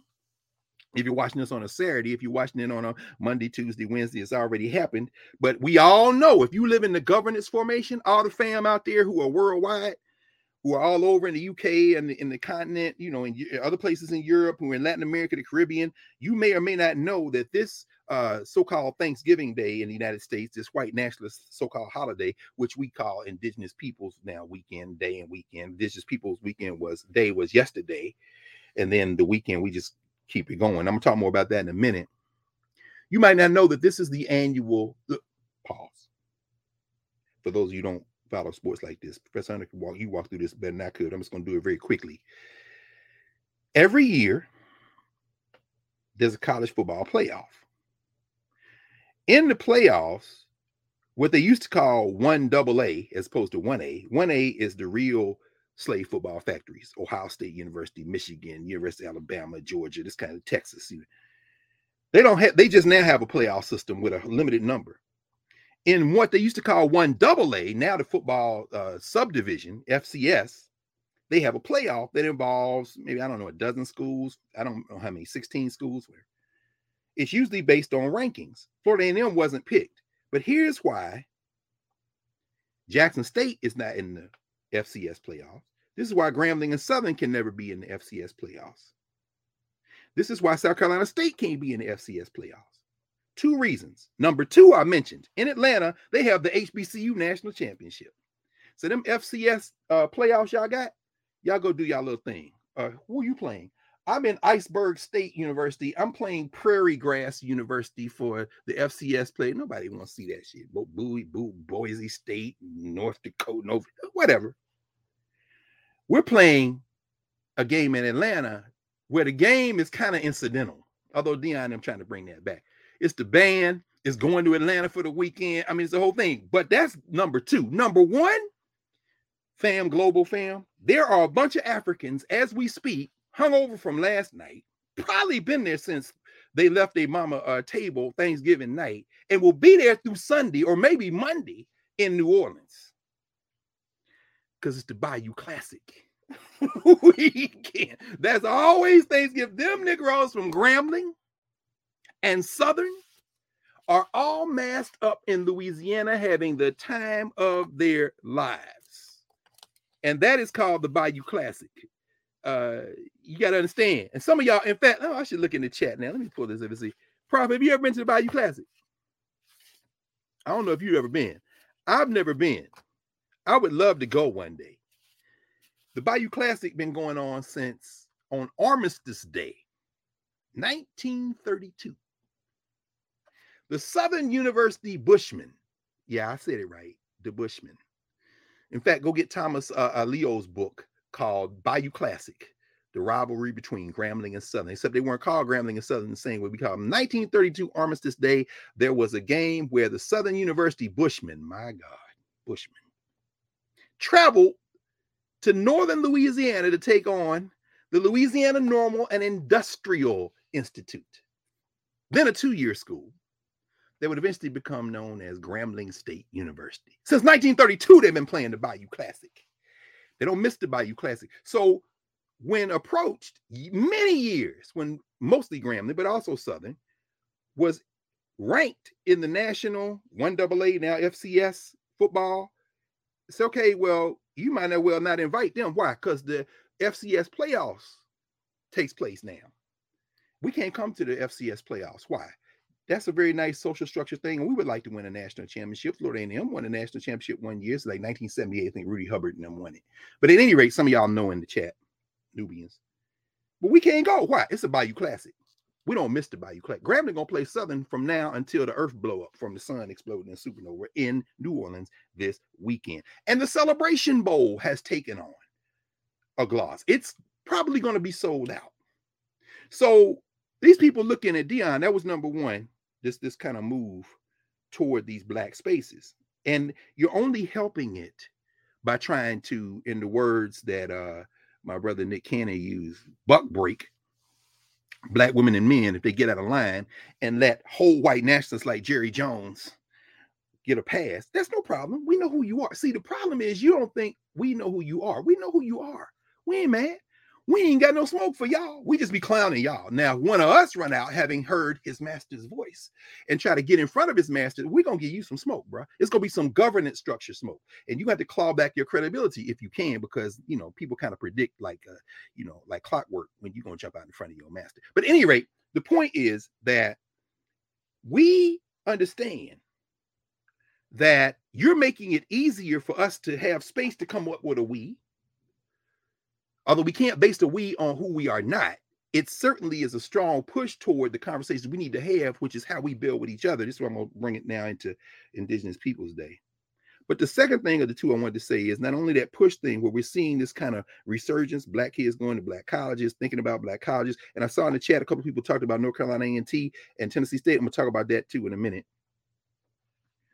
But the most important thing is, if you think Deion Sanders stalking the sidelines at one of your white slave plantation style athletics football factories is going to bring the magic of an HBCU to their school, you're wrong. I don't even think they think that. I think they're trying to make sure that they don't put down they can try to put down a whole slave rebellion by people going to HBCUs. And I think they like Deion Sanders because he's entertaining. And if we know nothing else, we know that Africans entertaining enslavers is a staple of colonialism, a staple of settler colonialism. As Fred Douglass said in 1852, what to the slave is the 4th of July. They who carried us off captive required of us a song. But you got to continue in that Bible verse, because Douglass then says, how can we sing our song in a strange land? What you're going to find out is Deion Sanders can't sing that song on the sidelines in Texas, Alabama, Oklahoma. He can't sing that song on the sidelines of the slave economic concern, which you won't let him go to immediately. If he stays in Jackson State another 2 or 3 years, then the big boys start calling. Why? Because you about to mess up. Now it isn't just Jackson State with those players, it's Prairie View with those players. It's Grambling and Southern with those players again, because it's not like we don't have players, but it's like now people start and if you keep messing around holding people hostage and telling them they got to say Mother May I 50 times and give me $50 million at your contract, ain't nobody gonna play for your funky teams. But at any rate, that's one thing. But how can we sing our song in a strange land, as Fred Douglass asks? You understand that if Deion Sanders comes and coaches your team, he's not bringing the band, he's not bringing the professors, he's not bringing the alumni, he's not bringing the cheerleaders. You don't want none of that. You just want him for entertainment purposes and to kneecap what you think you can kneecap, what you can't. The magic don't transfer, baby. The magic don't transfer. And I'm going to tell you, as somebody like many of us in this space who went to and work at black colleges. See, it's one thing to go there to play sports. It's nothing to come on campus, look around in August, September, and see all those beautiful black young women and men. See, you can't do that at Ohio State. I went to Ohio State too. I know what y'all greet the black recruits with at the front of the school. I know where you take them on Saturday night. I know what parties you take them to. How do I know? Because my friends, my former students, were those athletes. So we know, Professor Hunter, you know where they take them. Well, guess what? That's a very different conversation when you running up in a frat house at Ohio State or Michigan or Iowa or University of Southern California. Yeah, you got a little dance team over you. It's very cute, but it's another thing when you run up in the fraternity house, a sorority house at 2 o'clock in the morning, and somehow you twisted your knee and you can't play. Like a brother who was the quarterback at the University of Tennessee, Knoxville, about 30 years ago, who messed up his knee or something. Robinson, I think was his name. Black UT like have little quarterbacks. In fact, they had a quarterback won a national championship. What's his name? His brother played for the Giants. Peyton Manning. Wait, no, Peyton Manning never won a championship for the University of Tennessee. No, it was T. Martin, the black quarterback. But they ain't named the street in front of the stadium, Neyland Stadium in racist UT Knoxville for him. They named it for Manning, who never won nothing at the University of Tennessee. But at any rate, when the man messed up his knee, all of a sudden, he gets in trouble at the University of Tennessee. Well, if you're at Jackson State, if you're at Grambling or Southern, if you're at Tennessee State or Florida A&M, if you are at Howard University or Grambling, as I said, or at North Carolina A&T, you got a different conversation going on. The magic doesn't transfer. And so I'm hoping and expecting that at some point, we will be able to regain our footing in this rhythm, this dance between plantation style college athletics, HBCU, historically plantation colleges and universities, and maroon style college athletics, historically maroon colleges and universities. Maroons as in runaways, them escaped Negroes, them governance structured Negroes. We call them HBCUs, black colleges and universities. That pendulum seems to be swinging back, and I don't even know if Coach Prime can stop the magic from forming at this point. I know his players, some of them might transfer if he goes somewhere else, but a bunch of them going to be like, I ain't leaving this campus. Have you lost your mind? Have you seen the people who are now here at this campus? Some of you know what I'm talking about. So let's talk about this in the context of creating a we. Because this question that drives this whole thing is, can there be a we when we start talking about African people? And out of what do we create a we? Can we create a we? It's not enough to be against something. Ultimately, what you just heard Professor Karen Hunter say, you got to center the before. What happens when the before was not a we, but a place with a lot of we's? And then we went through an experience which created a we in large measure around two things, as we talk about in the Africana Studies framework: opposing oppression, which is one way to create identity, blackness in a way, and looking at each other and saying, these things are different between us, but we will make an alliance. And these things are very similar or virtually the same. We'll create an identity. That's the we. And for that, we're going to kind of turn toward, for the last few minutes together on this Indigenous Peoples Day weekend, our kin, our First Nations kin, the indigenous people of the Western Hemisphere. I think about this in the context of Africans who are from the continent of Africa, or from places where African people are the majority. Haiti, Jamaica, Trinidad, Tobago, you name it. All the countries in Africa. Yes, including the Maghreb, because even though those areas look a little different, they're still from the continent. I'm not talking about if you came out of your mother's womb on the continent. Shout out to Elon Musk. Chef's kiss racist. Ain't talking about you. I'm talking about the Africans. And no, you're not an African. We're not talking geography now, not exclusively. We're talking about the combination of geography and culture. And for that, you're disqualified. The indigenous people of any place are not just from that physical place. They are from an unbroken genealogy of cultural meaning making. That's why Giannis Antetokounmpo, his brothers, his father and mother, his family are not Greek. They could be born in Greece, but they are not Greek. They are Greek. They could be Greek citizens, which you finally gave him after he got famous, and you shame. But what about the rest of them Africans up there? Well, if you can kick a soccer ball, maybe we'll let you play for the German national team. Or, and in that moment, maybe you'll be like Brill and Bolo if you play for Sweden. You'll score the goal that lets your lily white nation, country, which is closer to a nation, kind of homogenous culturally, continue in the World Cup, but you ain't celebrating because you Cameroonian. And even Cameroon is a gloss, a label, a flag, some lines, because if you dig beneath Cameroon, what are you? He's going to tell you he's some mother's son. And he's going to tell you the languages he speaks. And those languages, those first languages, are African languages. And it's very important to understand then that geography is only one part of the equation. The other part of the equation is, what is your cultural genealogy? What is your language? What is your memory? What is the connections that ground you? So no, Elon Musk, you Afrikaner, or whatever you are, you're not an African. You just happen to be born there. As Malcolm X said, if a cat has kittens in the oven, they don't make the kittens biscuits. I wrote a whole article for it by man James Conyers many years ago. I think 2006, 2007, in a reader he did on Malcolm X. James Conyers. The name of the article was, "You Don't Call the Kittens Biscuits." Malcolm X and the theorization of Africana studies, one of the roots of the conceptual categories framework.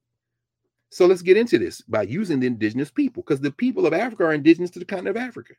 Well, the people of the Western Hemisphere who are indigenous to this continent, North America, Latin America, Caribbean America, South America, so to speak, the whole hemisphere, well, those people are in mourning this week. They were in mourning on Thursday, so-called Thanksgiving, you see. And if I'm in this area, I try to get down to the National Museum of the American Indian on Thanksgiving, so-called Thanksgiving holiday. And I go spend some time in that museum. I love that museum. That museum is a museum that gestures toward, evokes, is in dialogue with the human beings of the Western Hemisphere, not just of the United States, the indigenous people of the hemisphere. It makes it different. And it's a beautiful thing. I'm a shout out to all those people down there. And I was down there on Thursday. I always go to the bookstore. And this is a beautiful children's book. Kipunumuk. Wiachumun's Thanksgiving Story. This is a very interesting little children's book. It was written by Danielle Greendeer, who is a citizen of the Mashpee Wampanoag Nation, works in indigenous arts, cultural perpetuation, and food sovereignty. She lives in Mashpee, Massachusetts. Anthony Perry, who is a Chickasaw citizen and author of Chula the Fox, an award-winning middle grade historical fiction book. He lives in London, England. We're going to start talking about the we. You understand? I've already named 2 different nations of people. Let's put 2 more nations in. Alexis Bunton worked on this book. She is Yupik and Yuangan. She authored the award-winning nonfiction book, So How Long Have You Been Native? Life as an Alaska Native Tour Guide. She lives in Monterey, California. By the way, an indigenous woman just won election to the federal legislature, United States Congress. They called the election for her. She's the one who beat Sarah Palin in the special election. She's won a full 2-year term as a congressperson. She'll be coming to DC. She isn't already here. And finally, the illustrator, Gary Meaches Sr., he's Anishinaabe. He's born on the Long Plains Reserve in southern Manitoba, Canada. His style is reminiscent of the Plains style of art and evokes the Eastern Woodlands tradition. He lives in Connecticut, and this is his first picture book. They tell the story of the first so-called Thanksgiving, but they tell it from the people. Wiachwanun, that means corn. Here, Kipun Unmuk, that means harvest. Harvest. Harvest.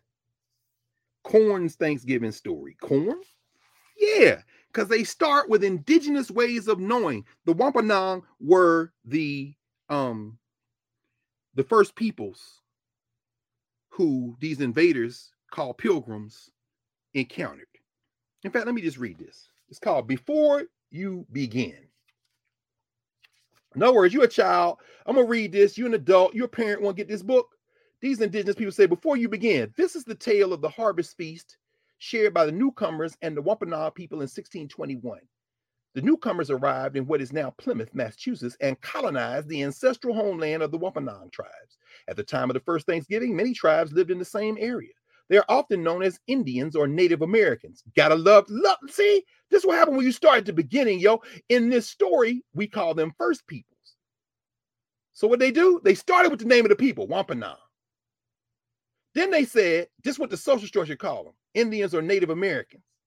Then they said, from our governance formation, we're going to use language, but we're not going to take it from the social structure, but we will make a bridge so we can have this conversation. In this story, we'll call them First Peoples. That ain't what they would have called themselves. We told you what they call themselves, and we told you what you call them. But we don't call them this because we're going to let y'all read this together. We call them First Peoples because they were the first to live on this land. The Wampanoag people had taken care of their land and tended their gardens for at least 12,000 years. Karen Hunter said, center the beginning. Center the beginning. Center the beginning. Center the beginning. Center the beginning. From slavery. From slavery. Are you serious right now? Anyway, no problem. Great scholars, great people. But as John Clark said, if you start your history with slavery, everything since then looks like progress. No wonder you celebrate Barack Obama, because that's the first Negro to give a speech. You've been talking since vocal cords. Center the beginning. Let's continue. The Wampanoag people hunt, fish, and raise the three sisters. The three sisters. Who are the three sisters? Corn. That's Weechamanun. Corn, beans, and squash. Over time, First Peoples developed deep knowledge about the ways that many plants, often called medicine, help bodies and minds stay healthy. Then they put a glossary. You're going to learn some of our language here. Ways of knowing. Language is a way of knowing. Language carries culture. So if you're a 5-year-old reading this book, or if you're a 35-year-old reading to your daughter or son, let's get some words down, and we're going to let you pronounce them. Hipunchumu, time of harvest. Go down to the bottom. Wiachumu, corn. Wampanoag, a First Peoples tribe, means people of the first light. Pilgrim. Now, I'm going to pause here. I'm going to come back to the book. What happens when the we's collide? We got to understand, this is a mourning weekend for the indigenous people. We're going to come back to the book in a minute. What happens when you can't escape a social structure that pulls you in and then wants to rename you for its purposes?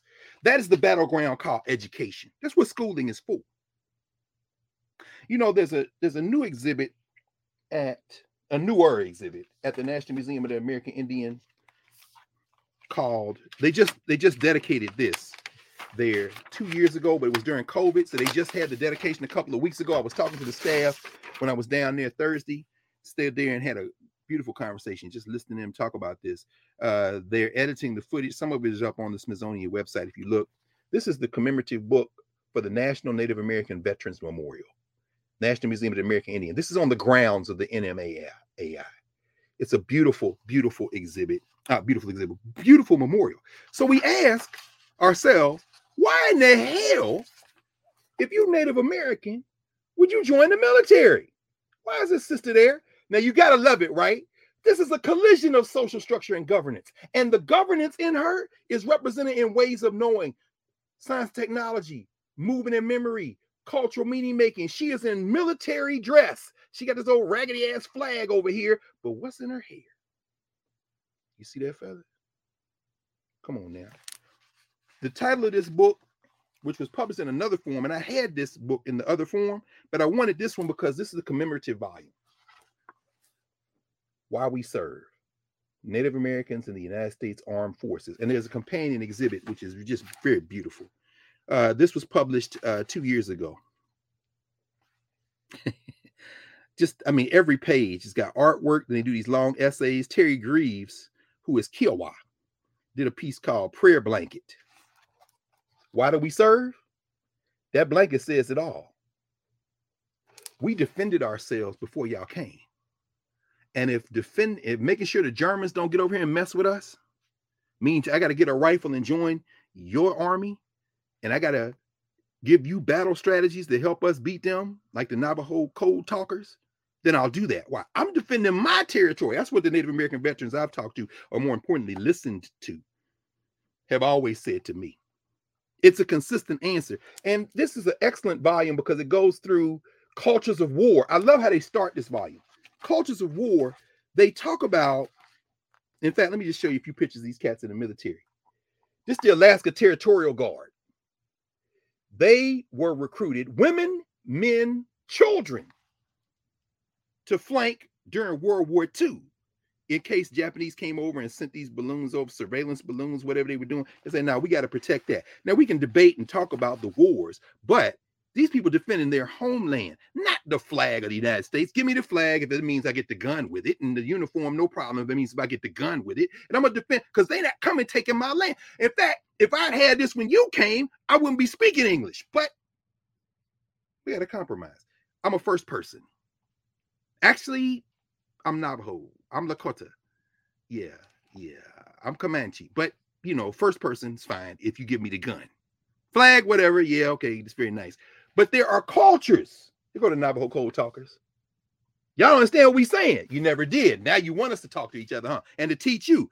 Oh man, my man, Dan Walpoose, who is Mimini, the Navy took this picture and says it all.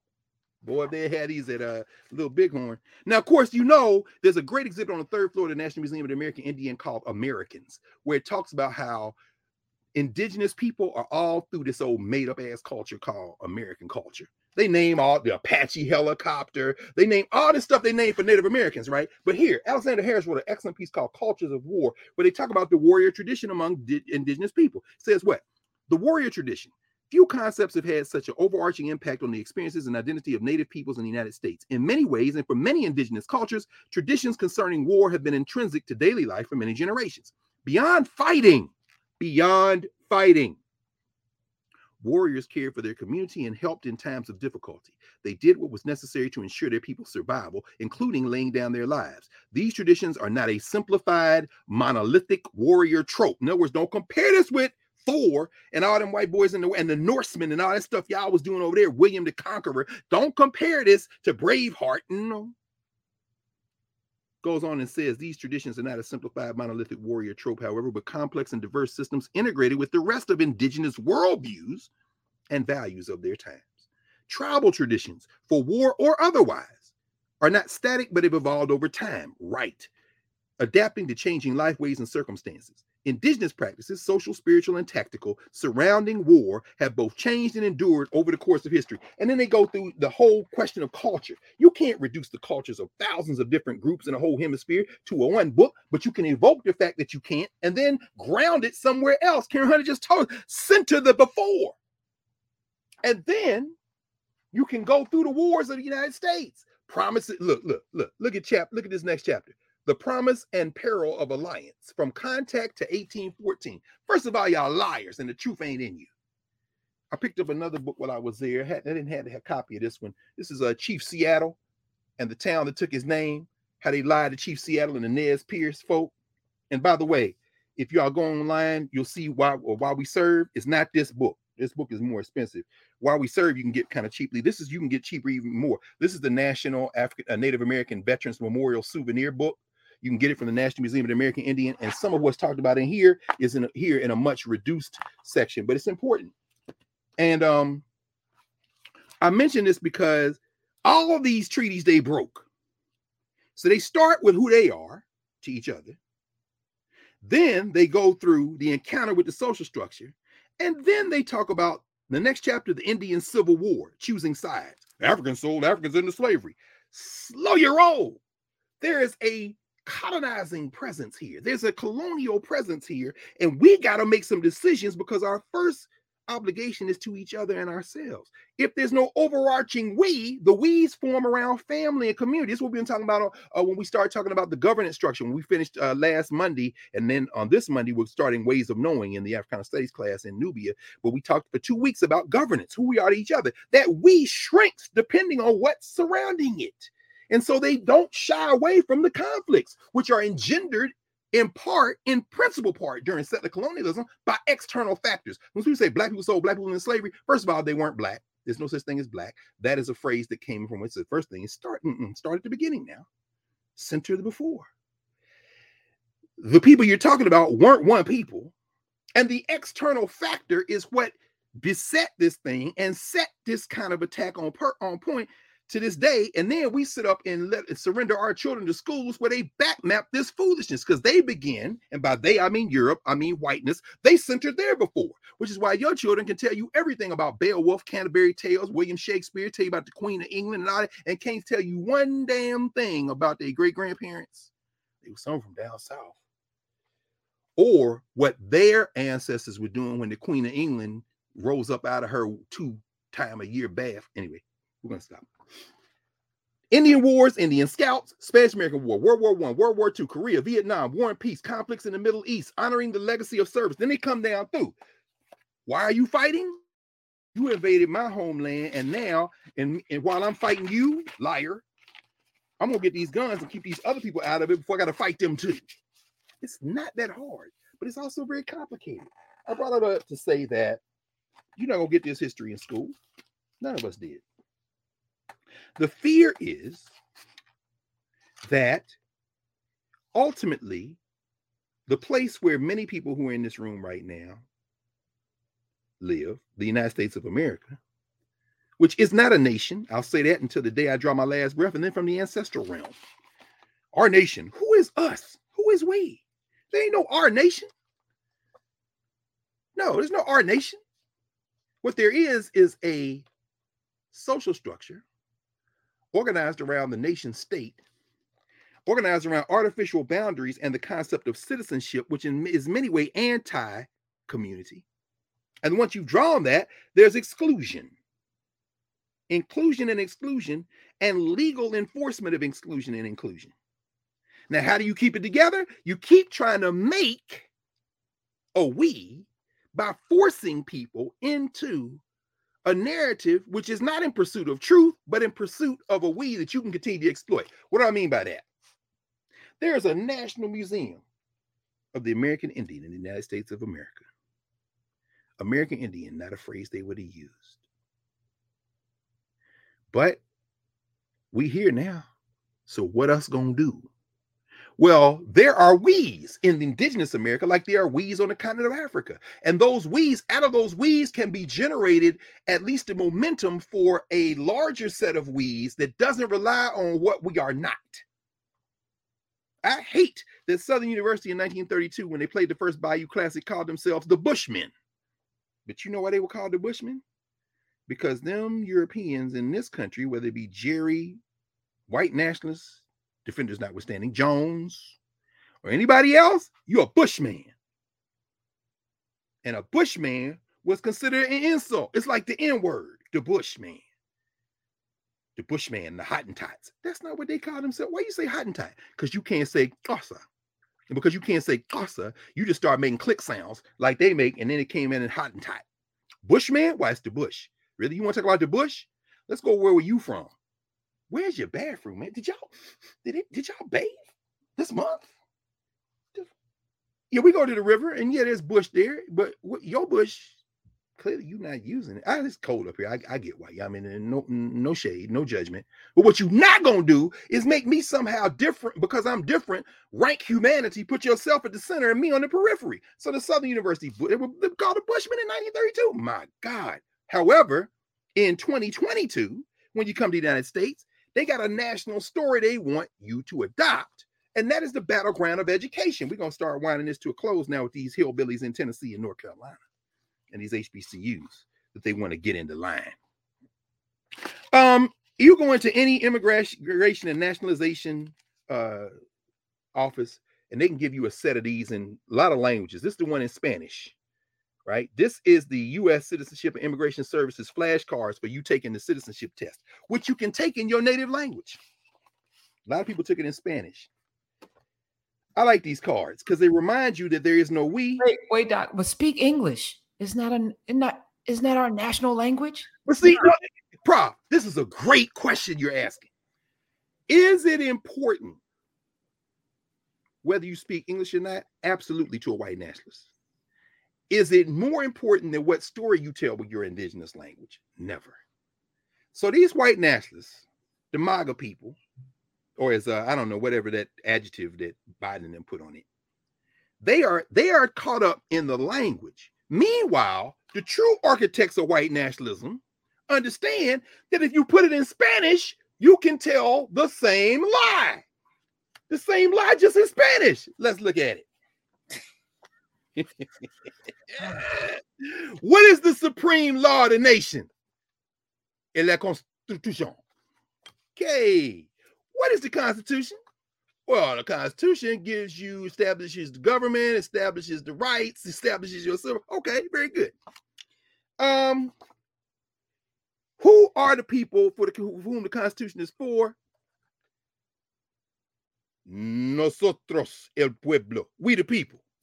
So it's in Spanish, but what are the amendments? Well, we got these amendments here. Okay, it's very nice. Where do your rights come from? They come from the Bill of Rights. See, they telling the narrative, and so Spanish don't matter. It's that What are your freedoms? Oh, we got freedom of expression, religion, assembly. Okay, you don't see privacy there, do you? No, because that racist Samuel Alito and his buddy Clarence Thomas kicked the teeth out of that. How many amendments are there? Now watch these Latinos who amended the Constitution. They're 27. See these two Latinos? Wait, they aren't Latinos. Oh, that's Elizabeth Cady Stanton and Susan B. Anthony. It don't matter if it's English or Spanish. Well, what is the Declaration of Independence? And there go your master. Now one of them indigenous. See, you can talk about he's George Washington. You're not my dad. To take the test to be a citizen, that's my dad. Now I'm not gonna go through all these because there are probably 100. No, actually there are 100 of them right on the dot. But I'm gonna stop at a couple so you can get a sense of what let me see here. Let me see. Let's talk about a couple. Let's go to card number 32. Where'd you get these cards, Doc? You can get it at any U.S. citizen. Anybody can get them. U.S. Citizenship Immigration Service. Walk in and walk in them. You can get them in Chinese. You can get them in Korean. I took the ones in Spanish because they helped me brush up on my Spanish a little bit till I get some time to really get down in the language. I mean, coming to deal with people. And it's a great example when people try to tell you some lie like, oh, you know, we're multicultural. You're not multicultural. You gave this in the language of the colonizer, by the way, because that ain't the language of Latin America. It's not Spanish. Spanish is a colonial language too. You see the young man who's playing Namor in Black Panther. He been making that case all along. It's a damn shame, he say, that you got African people in the United States who made a movie, got the license to make a movie, and they've done more for indigenous people in Spanish-speaking popular culture in movies than any of the Spanish-speaking people in Hollywood. Because when they say Latino, they mean white Latino. No shade, just saying. Them the darkest indigenous people you ever seen in the history of Hollywood in one movie, Black Panther, because there's a gloss of solidarity there. So let me not go. Oh wait, here goes one of my favorites. Here's one of my favorites here if I can find it. Yeah, here we go. This is number 91. What is the number of territories in the United States? Here go the colonies: Puerto Rico, Virgin Islands, Samoa. Well, they left off DC. Again, the narrative, very important. Oh man, I could go through. They got one Martin Luther King, the capital of the United States. Oh, look, watch this. Here go the settler colonial. Why are there 13 stripes on the bandera, on the flag? Because they represent the 13 colonies. They even put the colonialism in. You got to take the test now. If you take it in Spanish, that's great. And the hillbillies going to rage and say they racist. But at the end of the day, I don't even go through it. They got Martin Luther King. But it's mostly white narrative. You said it yourself, Prof, at the beginning. Why are you identifying these facts? Because you're trying to tell a story. And if you're going to put your hand up and get to stay here, as opposed to us stopping you at the border that we made up anyway, that we crossed you at the border, and people running to get that last minute cranberry sauce or head of cabbage or whatever they got at the store, realizing that people who speak Spanish picked most of that stuff for slave wages, and that's how it got to your table later. But hey, let's all give thanks. The indigenous people now got to take a test to live somewhere that they were before the people came. Now, let me finish with the children's book, and then I'm going to finish with the Tennessee and North Carolina thing. I thought maybe we could read this book together, but the thing I love about this book, the children are out with their grandmother, and the little girl Maple says, "I love your garden this time of year," said Maple. Oh, by the way, I should show you all. Maple and Quill, the children in this, they based on real life people. I love this little book. Meet Maple and Quill. The real Maple and Quill are Mashpee Wampanoag kids who live in Mashpee, Massachusetts. In this photo, Maple is 4, Quill is 2, and baby Tulsi is 12 months old. Maple likes to pick flowers with her mom. Quill likes to fish with his dad. They both love to spend time listening to their grandmother, Nokomis, tell them Wampanoag stories. You ain't got to beat people over the head. Who are we to each other? We want everybody to buy this book on Thanksgiving. And let us tell you about Thanksgiving. This book here, the animals talk to them. Witcher Moon stretched her weary ears toward the sky. Who are these new people? Remember, Witcher Moon mean corn. The 3 sisters, beans, corn, squash. Are they people? They are spirits, every living thing. Ways of knowing. You want a children's book for African people? We were not born on the water. 2 winters have passed since many of the first peoples who cared for Weechamoon passed on to the spirit world. Those who were not taken by sickness found new homes to ease their heavy hearts and rebuild their lives. Weechamoon feared this winter would be her last. Corn called upon Fox for help. Fox looked up at Weechamoon. Should we trust these newcomers, he asked? Stay close and watch what they do. Corn telling the Fox, these white people, I'm scared. Why? Because they don't know what they're doing. You see, in Wampanoag, you plant the 3 sisters together and they nourish each other and the soil, and you don't have to keep burning stuff and the soil don't go fallow. That's how you farm. Europe, clear off all the land, burn shit, and just plant this here, plant this here, plant this here. They're looking like, what the hell science and technology is that? That is what you do when you don't know what you're doing. Corn is nervous. So Corn talked to Fox. Fox said, should we trust him? Corn said, just watch him. So fall turns to winter. Weechamoon and the other plants fell asleep. Fox watched the newcomers come ashore. He watched as they made their way into the forest. He watched them enter an abandoned Wetu village. He watched them take a cooking pot and a basket of Weechamoon seeds. Don't take us away, the seeds cried. We're waiting for the first peoples to come back in the spring to prepare our beds. We must grow first. But the newcomers could not hear the seeds. Their ears did not know the voices of the land.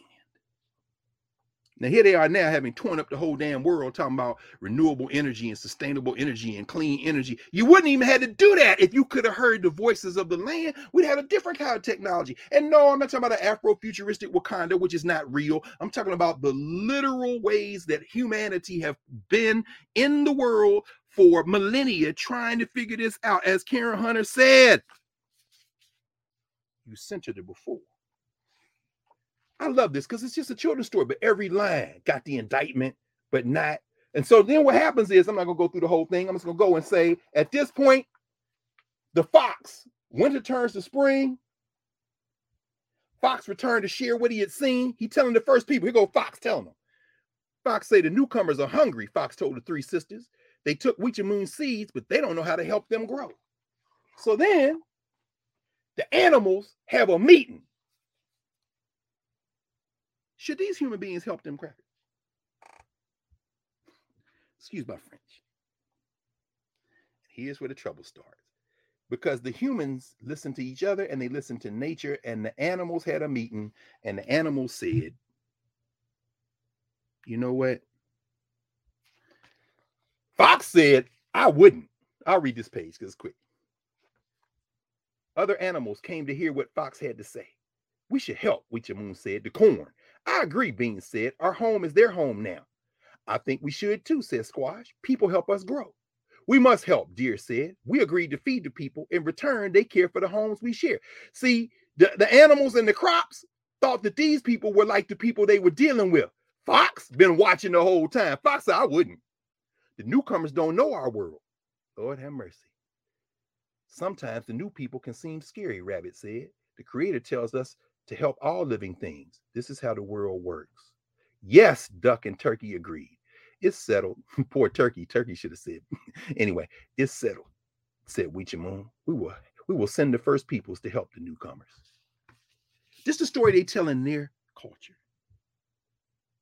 It's a story of ingenuity and survival and grit, featuring Julia Roberts. No.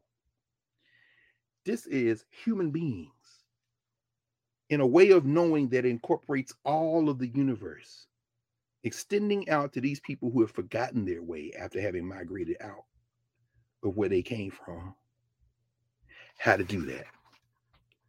And so they go on. The first people listen, then they go out and help these people. And then they eat, they come together, they had a harvest. The people come, the first peoples come over here, these people who they didn't save because the corn and the animals told them to, and they came and did that. All this talk is making us hungry. And what happened after that? You know what happened. They talk about it then at the end. In fact, they then go through how they tell stories, narratives. They tell you the different groups that are there. In fact, they say about the Wampanoag tribes. The Mashpee Wampanoag people live in Cape Cod area, Massachusetts, call themselves people of the first light. There were 69 Wampanoag tribes, not just one name. Yoruba ain't all the same people. Igbo ain't the same people. Who are these people? There were 69 of those groups living in southeastern Massachusetts at the time the newcomers arrived. These settlers included religious separatists, later known as pilgrims, and traders who were the first to colonize the Wampanoag homeland. Colonization is when a group of people take land by force from another group to permanently live there and control resources. Colonization had a devastating effect on all First Peoples. Today, the state of Massachusetts is home to only 2 federally recognized tribes, the Mashpee Wampanoag and the Wampanoag tribe of Gay Head, the Aquinnah. It talks about the storytelling tradition, the Wampanoag feast, and I'm going to end with this one. I love this one here. Try, it says, a Wampanoag tradition of giving thanks. For the Wampanoag people, guardian spirits take the form of animals and plants, like Weechamoon, the corn, to watch over human beings. The Wampanoag people honor guardian spirits as well as loved ones who have left this world. Before special meals, they make a plate of food for the spirits to eat and place it outside. Try making a spirit plate at your next gathering in gratitude from plants, animals, and ancestors. Take a pinch of each food served at the meal and put a plate in a special place outside. When you make a spirit plate, think about people you love who have passed on. You can give thanks to plants and animals and make good wishes for others. It's a form of libation. It's a form of ancestral shrine making. This time last year, remember, I was in Nashville with my mom. Last time she was here, now she's an ancestor all around. You make a plate for her. My dear friend, Afia Zakia, Dr. Afia Zakia, we were in Alabama one time just outside of Tuskegee at a little diner for our Association for the Study of Classical African Civilizations conference. This was around 1997. A couple of miles from where they're trying to get Bo Jackson, Charles Barkley. Y'all go over there with your master. Listen to your master's voice. Trying to get Coach Prime out of Jackson State and go down there in Auburn, Alabama. Go to hell. You can go to Tuskegee, but who have the Turkey Day Classic. You know, a lot of HBCU football was this weekend. And we sitting in there. It's about 7, 8 o'clock at night. We're getting ready to eat. And, you know, that Mississippi-born sister, Dr. Zakia, who is now the director of the Descendants organization in Mobile. We talked about her because when we were reading this, she took that job after we finished reading Barracoon. But Afia pinched off everything and then put an ancestor plate. That's the first time I seen one in person. And after that, that's the practice. You get ready to eat, you put a little something aside for the ancestor. You know. So anyway, The Wampanoag is a beautiful children's book. So let's wind up with what's going on now in this context. When you start talking about the question of what we do and how we can fashion out of our stories, out of our ways of knowing a we that didn't exist before, we have to understand that that becomes an exercise in common identity that we have to create.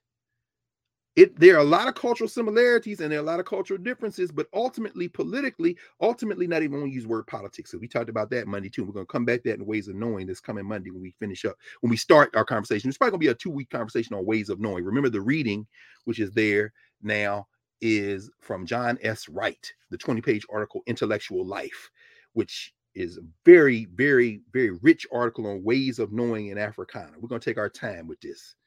This, in some ways, is the heart of the Africana Studies framework that we're dealing with. Governance is who we are to each other, but the who we is really begins with ways of knowing. And we got a glimpse of one indigenous way of knowing with this children's book.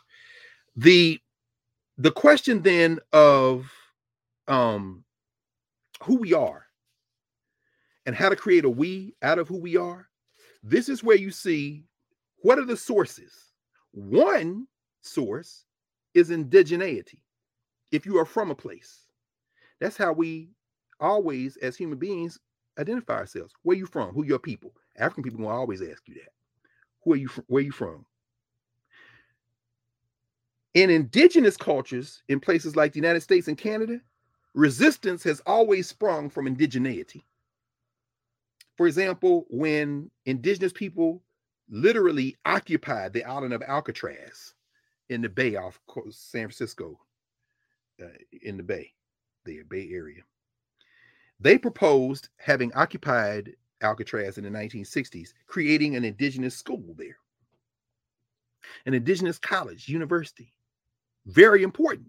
But that would mean extracting out of all these thousands of different groups, similar things that would allow them to form in some kind of formation for self-defense and things like that, and using that as a holding place to continue to reconnect to the indigeneity. That is the source. What happens when they take you across an ocean? And the culture that you have now, framing question 2 in our Africana Studies framework, which we'll talk about in part 2, how did Africans preserve and affirm their ways of life and use their cultures and identities as means to resist enslavement? They had to start mixing and matching, as Mike Gomez says, exchanging their country marks, as the generation before, Sterling Stuckey writes, slave culture. You got to create a we. You're creating a we on the fly while they're trying to beat any notion of we-ness out of you and insert in your mind the memories of others. Well, therein lies the conflict. The other source is shared experiences. But shared experiences always can be connected to the before. And if you center the before, the shared experiences just become extensions of the before. And the before that you're extending back into isn't a before in a strictly literal sense, it's also a conceptual sense. So the Africana that emerges out of the shared oppression is one that is made necessary by the oppression, but not sufficient by the oppression, because the before you're tapping into is you're back mapping these commonalities into a time before the oppression began, and you're extracting out of that before commonalities. This is the work of Cheikh Anta Diop. This is the work of, now, let me pause here, because that work is incredibly difficult if you try to do it by yourself. That's why most academics, including Black academics, eschew it. That's why when we read the article I wrote, What Black Studies Is Not. Black Studies is not a celebration of yesterday, from slavery to freedom. No, you take that somewhere and you go back over with your master, because you letting them stick in your head from English, Spanish, and some old made up narrative, and you ain't even in it until Martin Luther King show up. And then you think you did something by saying, no, we had on some stovepipe hats in the 19th century. And then you think you really did something by saying, well, no, we came before the Mayflower. Okay, well, what about before the Mayflower? Oh, here we go with that. But you will dress up in a sheet and join the Junior Latin Society. But the minute an African comes and say, we're going to center the before, you want to start raising bloody murder. Why? Because there ain't no money in it, I guess. Or you scared, or you don't think we can do it, and all that we can deal with. We've all been there. We all live there. But we can center our before. So let me wind this up. And I'll resist the urge. Maybe we'll do this one night, or maybe we do this next week, or whenever. I was thinking about it, because when I bought this Chief Seattle book, it reminded me back in 2015, the Association for the Study of Classical African Civilizations met in Seattle, Washington. And I gave a talk at that time on John Henry Clarke. And I talked about John Clarke's phrase that he borrowed. Well, I won't say borrowed. He kind of remixed it on being a timekeeper. A timekeeper. In other words, people who look at the what he would call the latitude and longitude of history, and then and look for the rhythms. What time is it? Borrowing from Queen Mother Moore. What's the hour of the night? Chancellor Williams, A View from the Bridge. How do you step back and look for patterns? And how can you then use that to build collectivity? Because again, this isn't anti anyone. In fact, it is the opposite. Just like these Wampanoag people try to say them people, our humanity lies in our cultural memory and our ability to contribute that to global humanity. Now people looking for sustainable energy. And are you really looking? Or are you looking to make some more money? Because we didn't talk about COPA and what they just did when all the oil companies sent up huge delegations over there to the climate change summit so they can make sure that renewable energy that wasn't under their control wasn't at the center of the final statement. And they were able to get fossil fuels, mentions of fossil fuels, out of the final communique. That's why they went over there. But at any rate, we've got to contribute our humanity. So the sources then, and I'll resist the urge. I want to talk about what I talked about back in Seattle. But we have to understand that our relationships to each other are not defined by the geography of the social structures we find ourselves in. This is Thulani Davis's new book, The Emancipation Circuit, Black Activism, Forging a Culture of Freedom. I mentioned this before, but I'm evoking it again now for this purpose. What Thulani Davis is writing about is how African people in the United States during Reconstruction and after created these networks of meaning that overflow any particular state or local boundary. And that's where we end today, with two states in the Confederacy, the state of North Carolina and the state of Tennessee, where the hillbillies are bleeding at the top of their bleated voices because The American Negroes don't look at HBCUs just based on what state they're in, but on who we are to each other. You see, back in the 1960s, when the student movement was riding high in this country, you had African people who were going to HBCUs who were part of that work, part of that struggle work. Southern universities, we talked about last week, where there were murders. Jackson State University, where students were murdered. South Carolina State University, so-called Orangeburg Massacre. So not just Kent State University, these things going on. One of the things that these hillbilly governors, these white nationalist governors and state legislatures, and who thought they could control HBCUs through their presidents, and if you read Shelter in the Time of Storm, my brother Jelani Favor's book, he walks through how some of those HBCU college presidents found themselves with impossible choices. Some of them expelled students. It happened to Tennessee State. It happened under Felton Clark at Southern University. Others fought back differently. Others were relieved. There's a whole history of that back and forth. By relieved, I mean fired, let go. Jelani walks through all that history. He's at North Carolina A&T, by the way. But one of the things that emerged out of the 1960s was out-of-state caps. What is an out-of-state cap? That means that these hillbillies, because they were busting the doors down to go to Valdosta State in Georgia. I mean, people from all over the country were just trying to get to Troy State in Alabama. They were clamoring to get to Texas State University in Texas. Wait, no. So they put a cap on. They said, we're going to put caps on because we want these schools to serve the population of the citizens of our state. That ain't the only reason you put that cap on. In fact, that ain't the primary reason. You did that because Black people who undertook the Great Migration would send their children back to the HBCUs in the states that they went to, that they came from.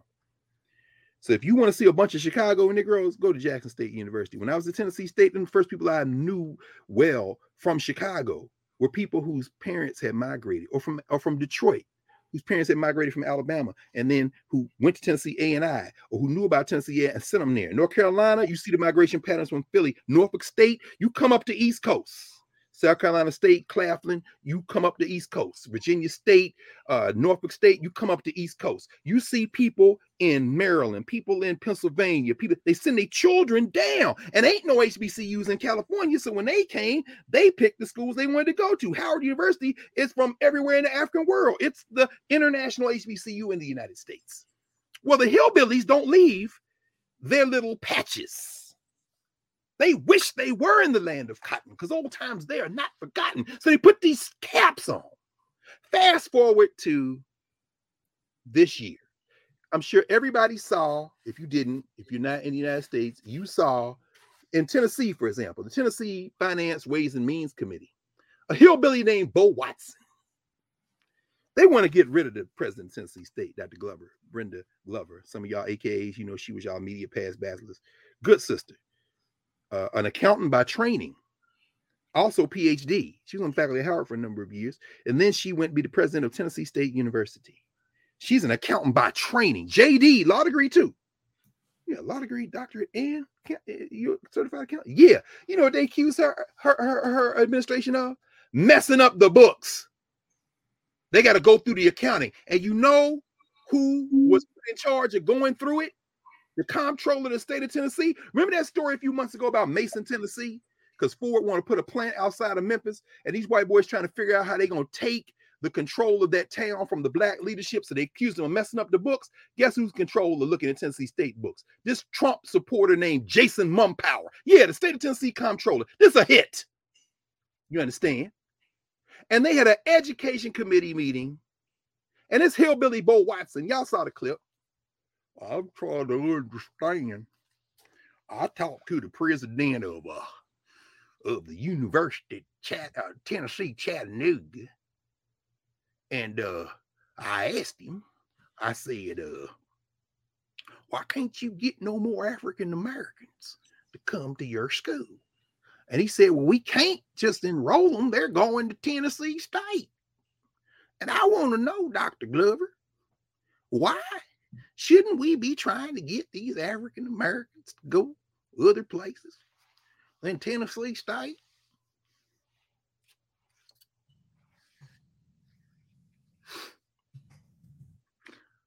In 1984, there was a federal district court judge named Thomas Wiseman, who signed off on a consent decree, stipulation of settlement between the state of Tennessee, Tennessee State University, some plaintiff interveners, and some various assorted parties. And they said that Tennessee State must lose its racial identity by 1990, mid-90s, like 95, 96. It must become 50% white. We'll set aside some seats at the University of Tennessee Law School for some Negro students and maybe some professional schools, but Tennessee State must lose its racial identity because, you know, we must have what they would call, Derek Belknap called colorblind constitutionalism. In other words, no school should have a racial identity. Well, let me be very clear. Every damn school in the state of Tennessee, except the HBCUs, are HWCUs, except if you come and watch University of Tennessee play football on Saturday when they scream Rocky Top, you think you might get lynched.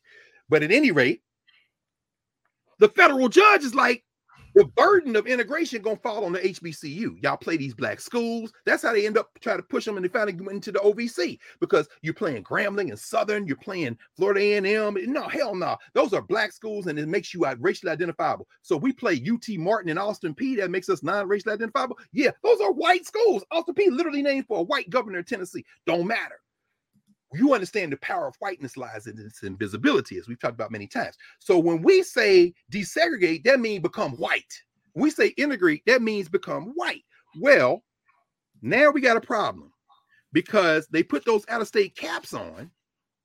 And what they did, when they grilled Dr. Glover before the Tennessee legislature last week, they said to her, among other things, now the books, they're going to fix that.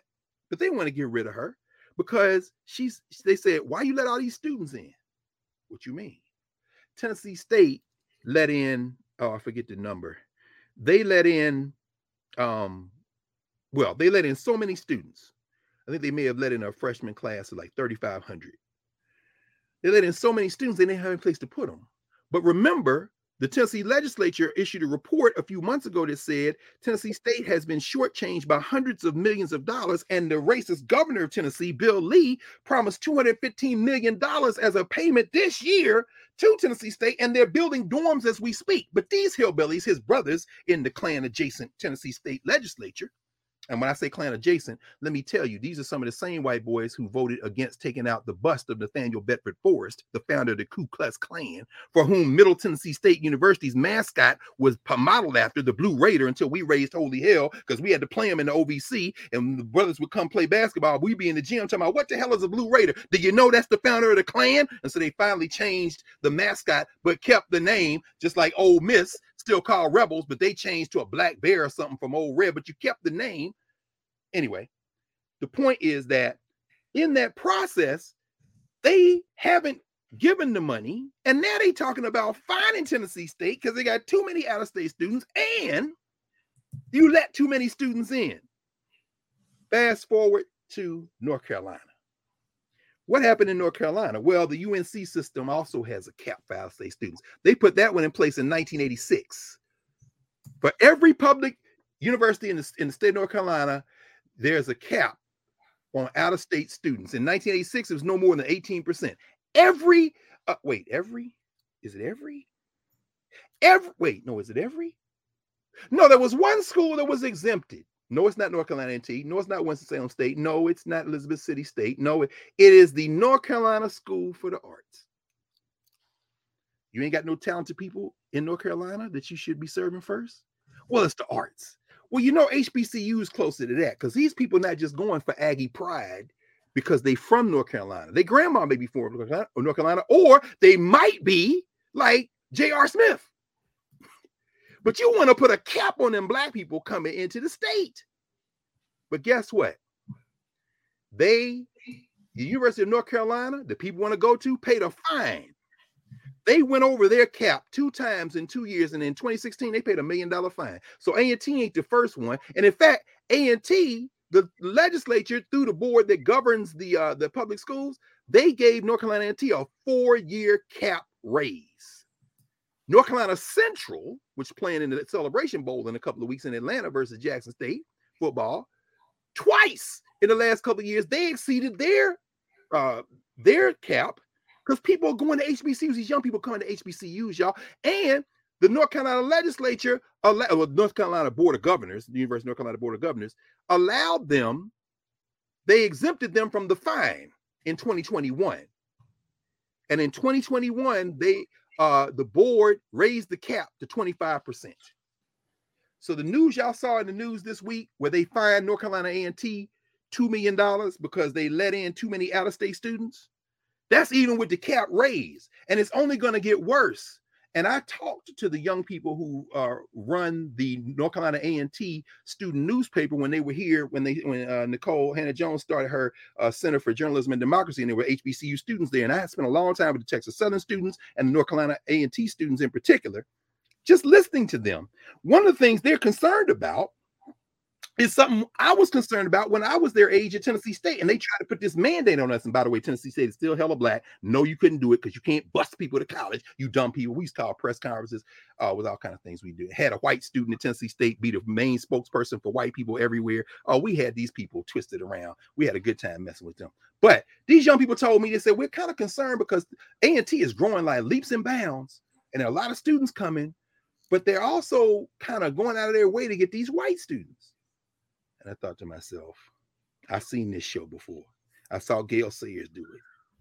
Y'all stop chasing these people. Your children want to come home. It's okay to be who you are. Take a page from our indigenous kin. Be who you are. Start at the source. Start at the before.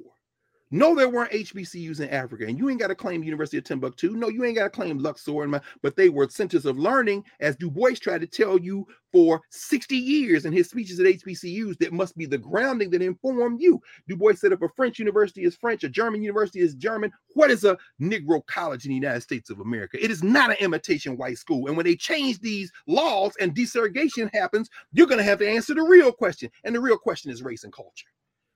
So while these hillbillies scream bloody murder because your children want to come home, you organize and break their backs. You break their political backs and you overflow the boundaries. And if they want to take your tax money away from these schools, you organize and you go to political war with them, and you make them pay a price that's so heavy that they can't do nothing about it. And if Deion Sanders leaves Jackson State tomorrow, you young people thinking about where to go play football, don't follow him to Oklahoma, because in a year or two when they find out that the Magic didn't transfer, watch how quick they're going to put him up on some old ridiculous stuff, catch him somewhere doing something or not doing something and say, see. No, because the Magic don't transfer. But I suspect Deion knows that. Let's stop for today, bro. Let's stop for today. So, speechless, and thank you. Thank you. I'm in this chat. So many great suggestions and feedback. Oh Lord. Yeah. PWI. I see. I'll be spending the afternoon reading this. They say it's making me depressed. It's wherever we are. Listen, wherever we are, wherever we've been, we start here, putting it together. We've all made decisions and had thoughts and done things based on what we've been indoctrinated to do. There's no shame in that.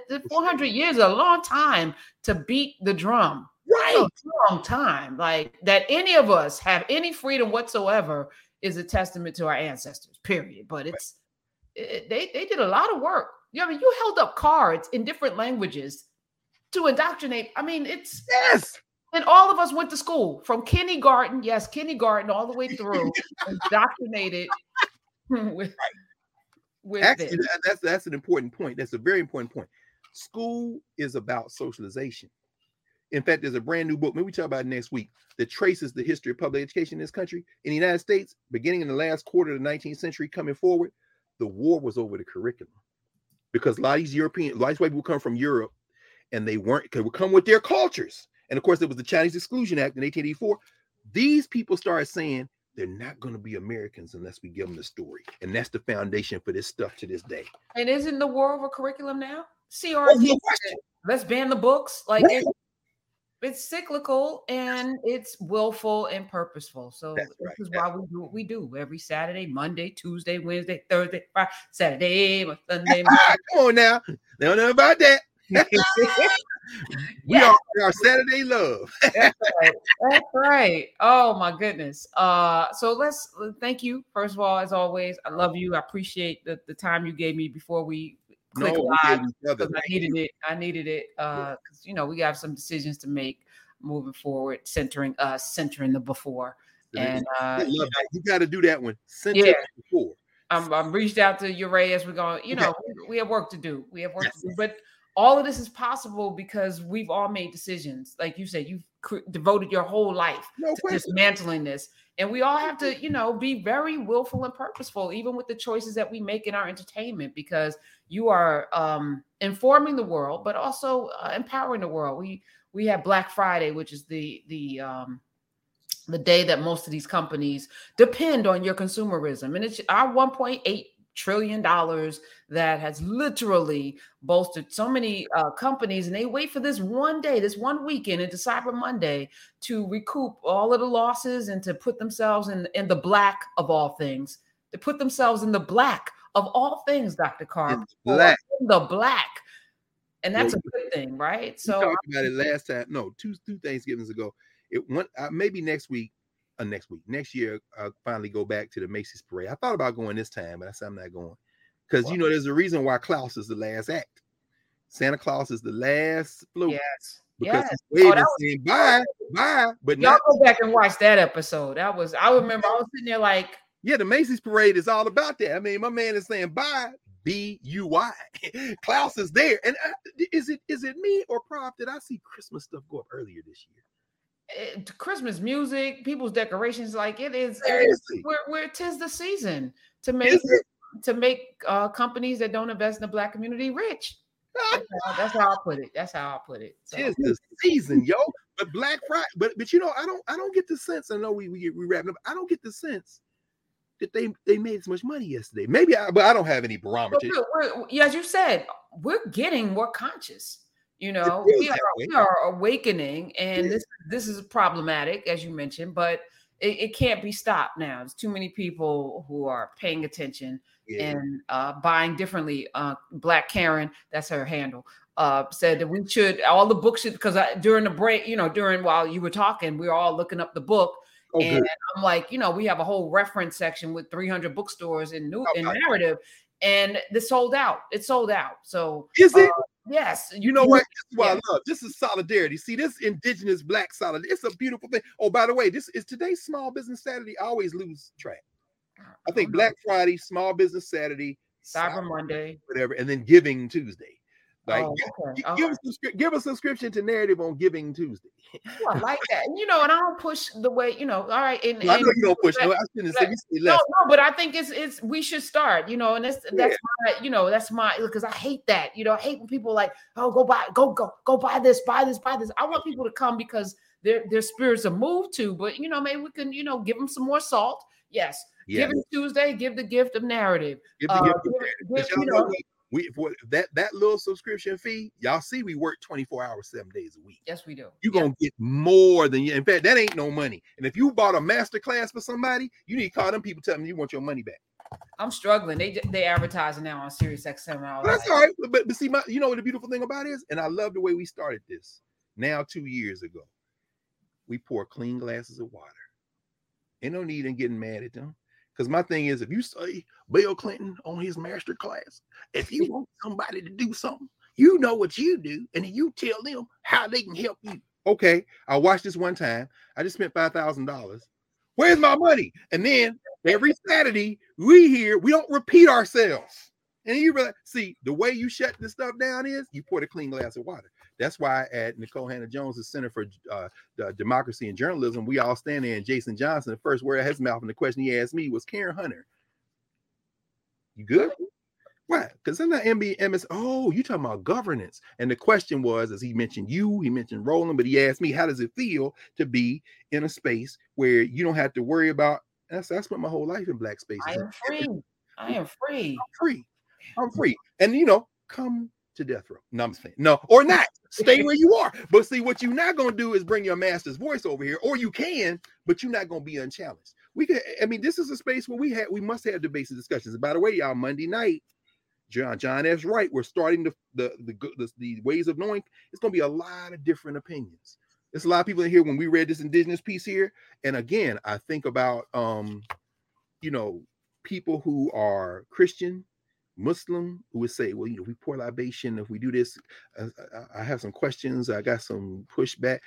We want all of that because we're building a we. There's no we that exists. But you know who don't want it? Them hillbilly legislations in Tennessee and North Carolina, because they got a we where they stick you in and say you stay there. That's not what this is, y'all. We free over here. We free. So get your global majority, black on black. Come on. Black on black. It's a drop. It's limited. So I think it's going away December 2nd or 4th. So you just got a limited time. You know, there's other global majority stuff you can buy. It's less than a week. Yeah. I mean, you know, because I like things to be like, I'm thinking about Fabergé eggs and all of these quote unquote special things because they're rare. You can't, you know, it's like, okay, why don't we create rareness and specialness in the things that we put out? So I was almost assaulted for the Octavia Butler hoodie. I said, remember that commercial? What was it on Soul Train? That, can I get this? No, my brother. Yes. Get your own. Your own. Yeah.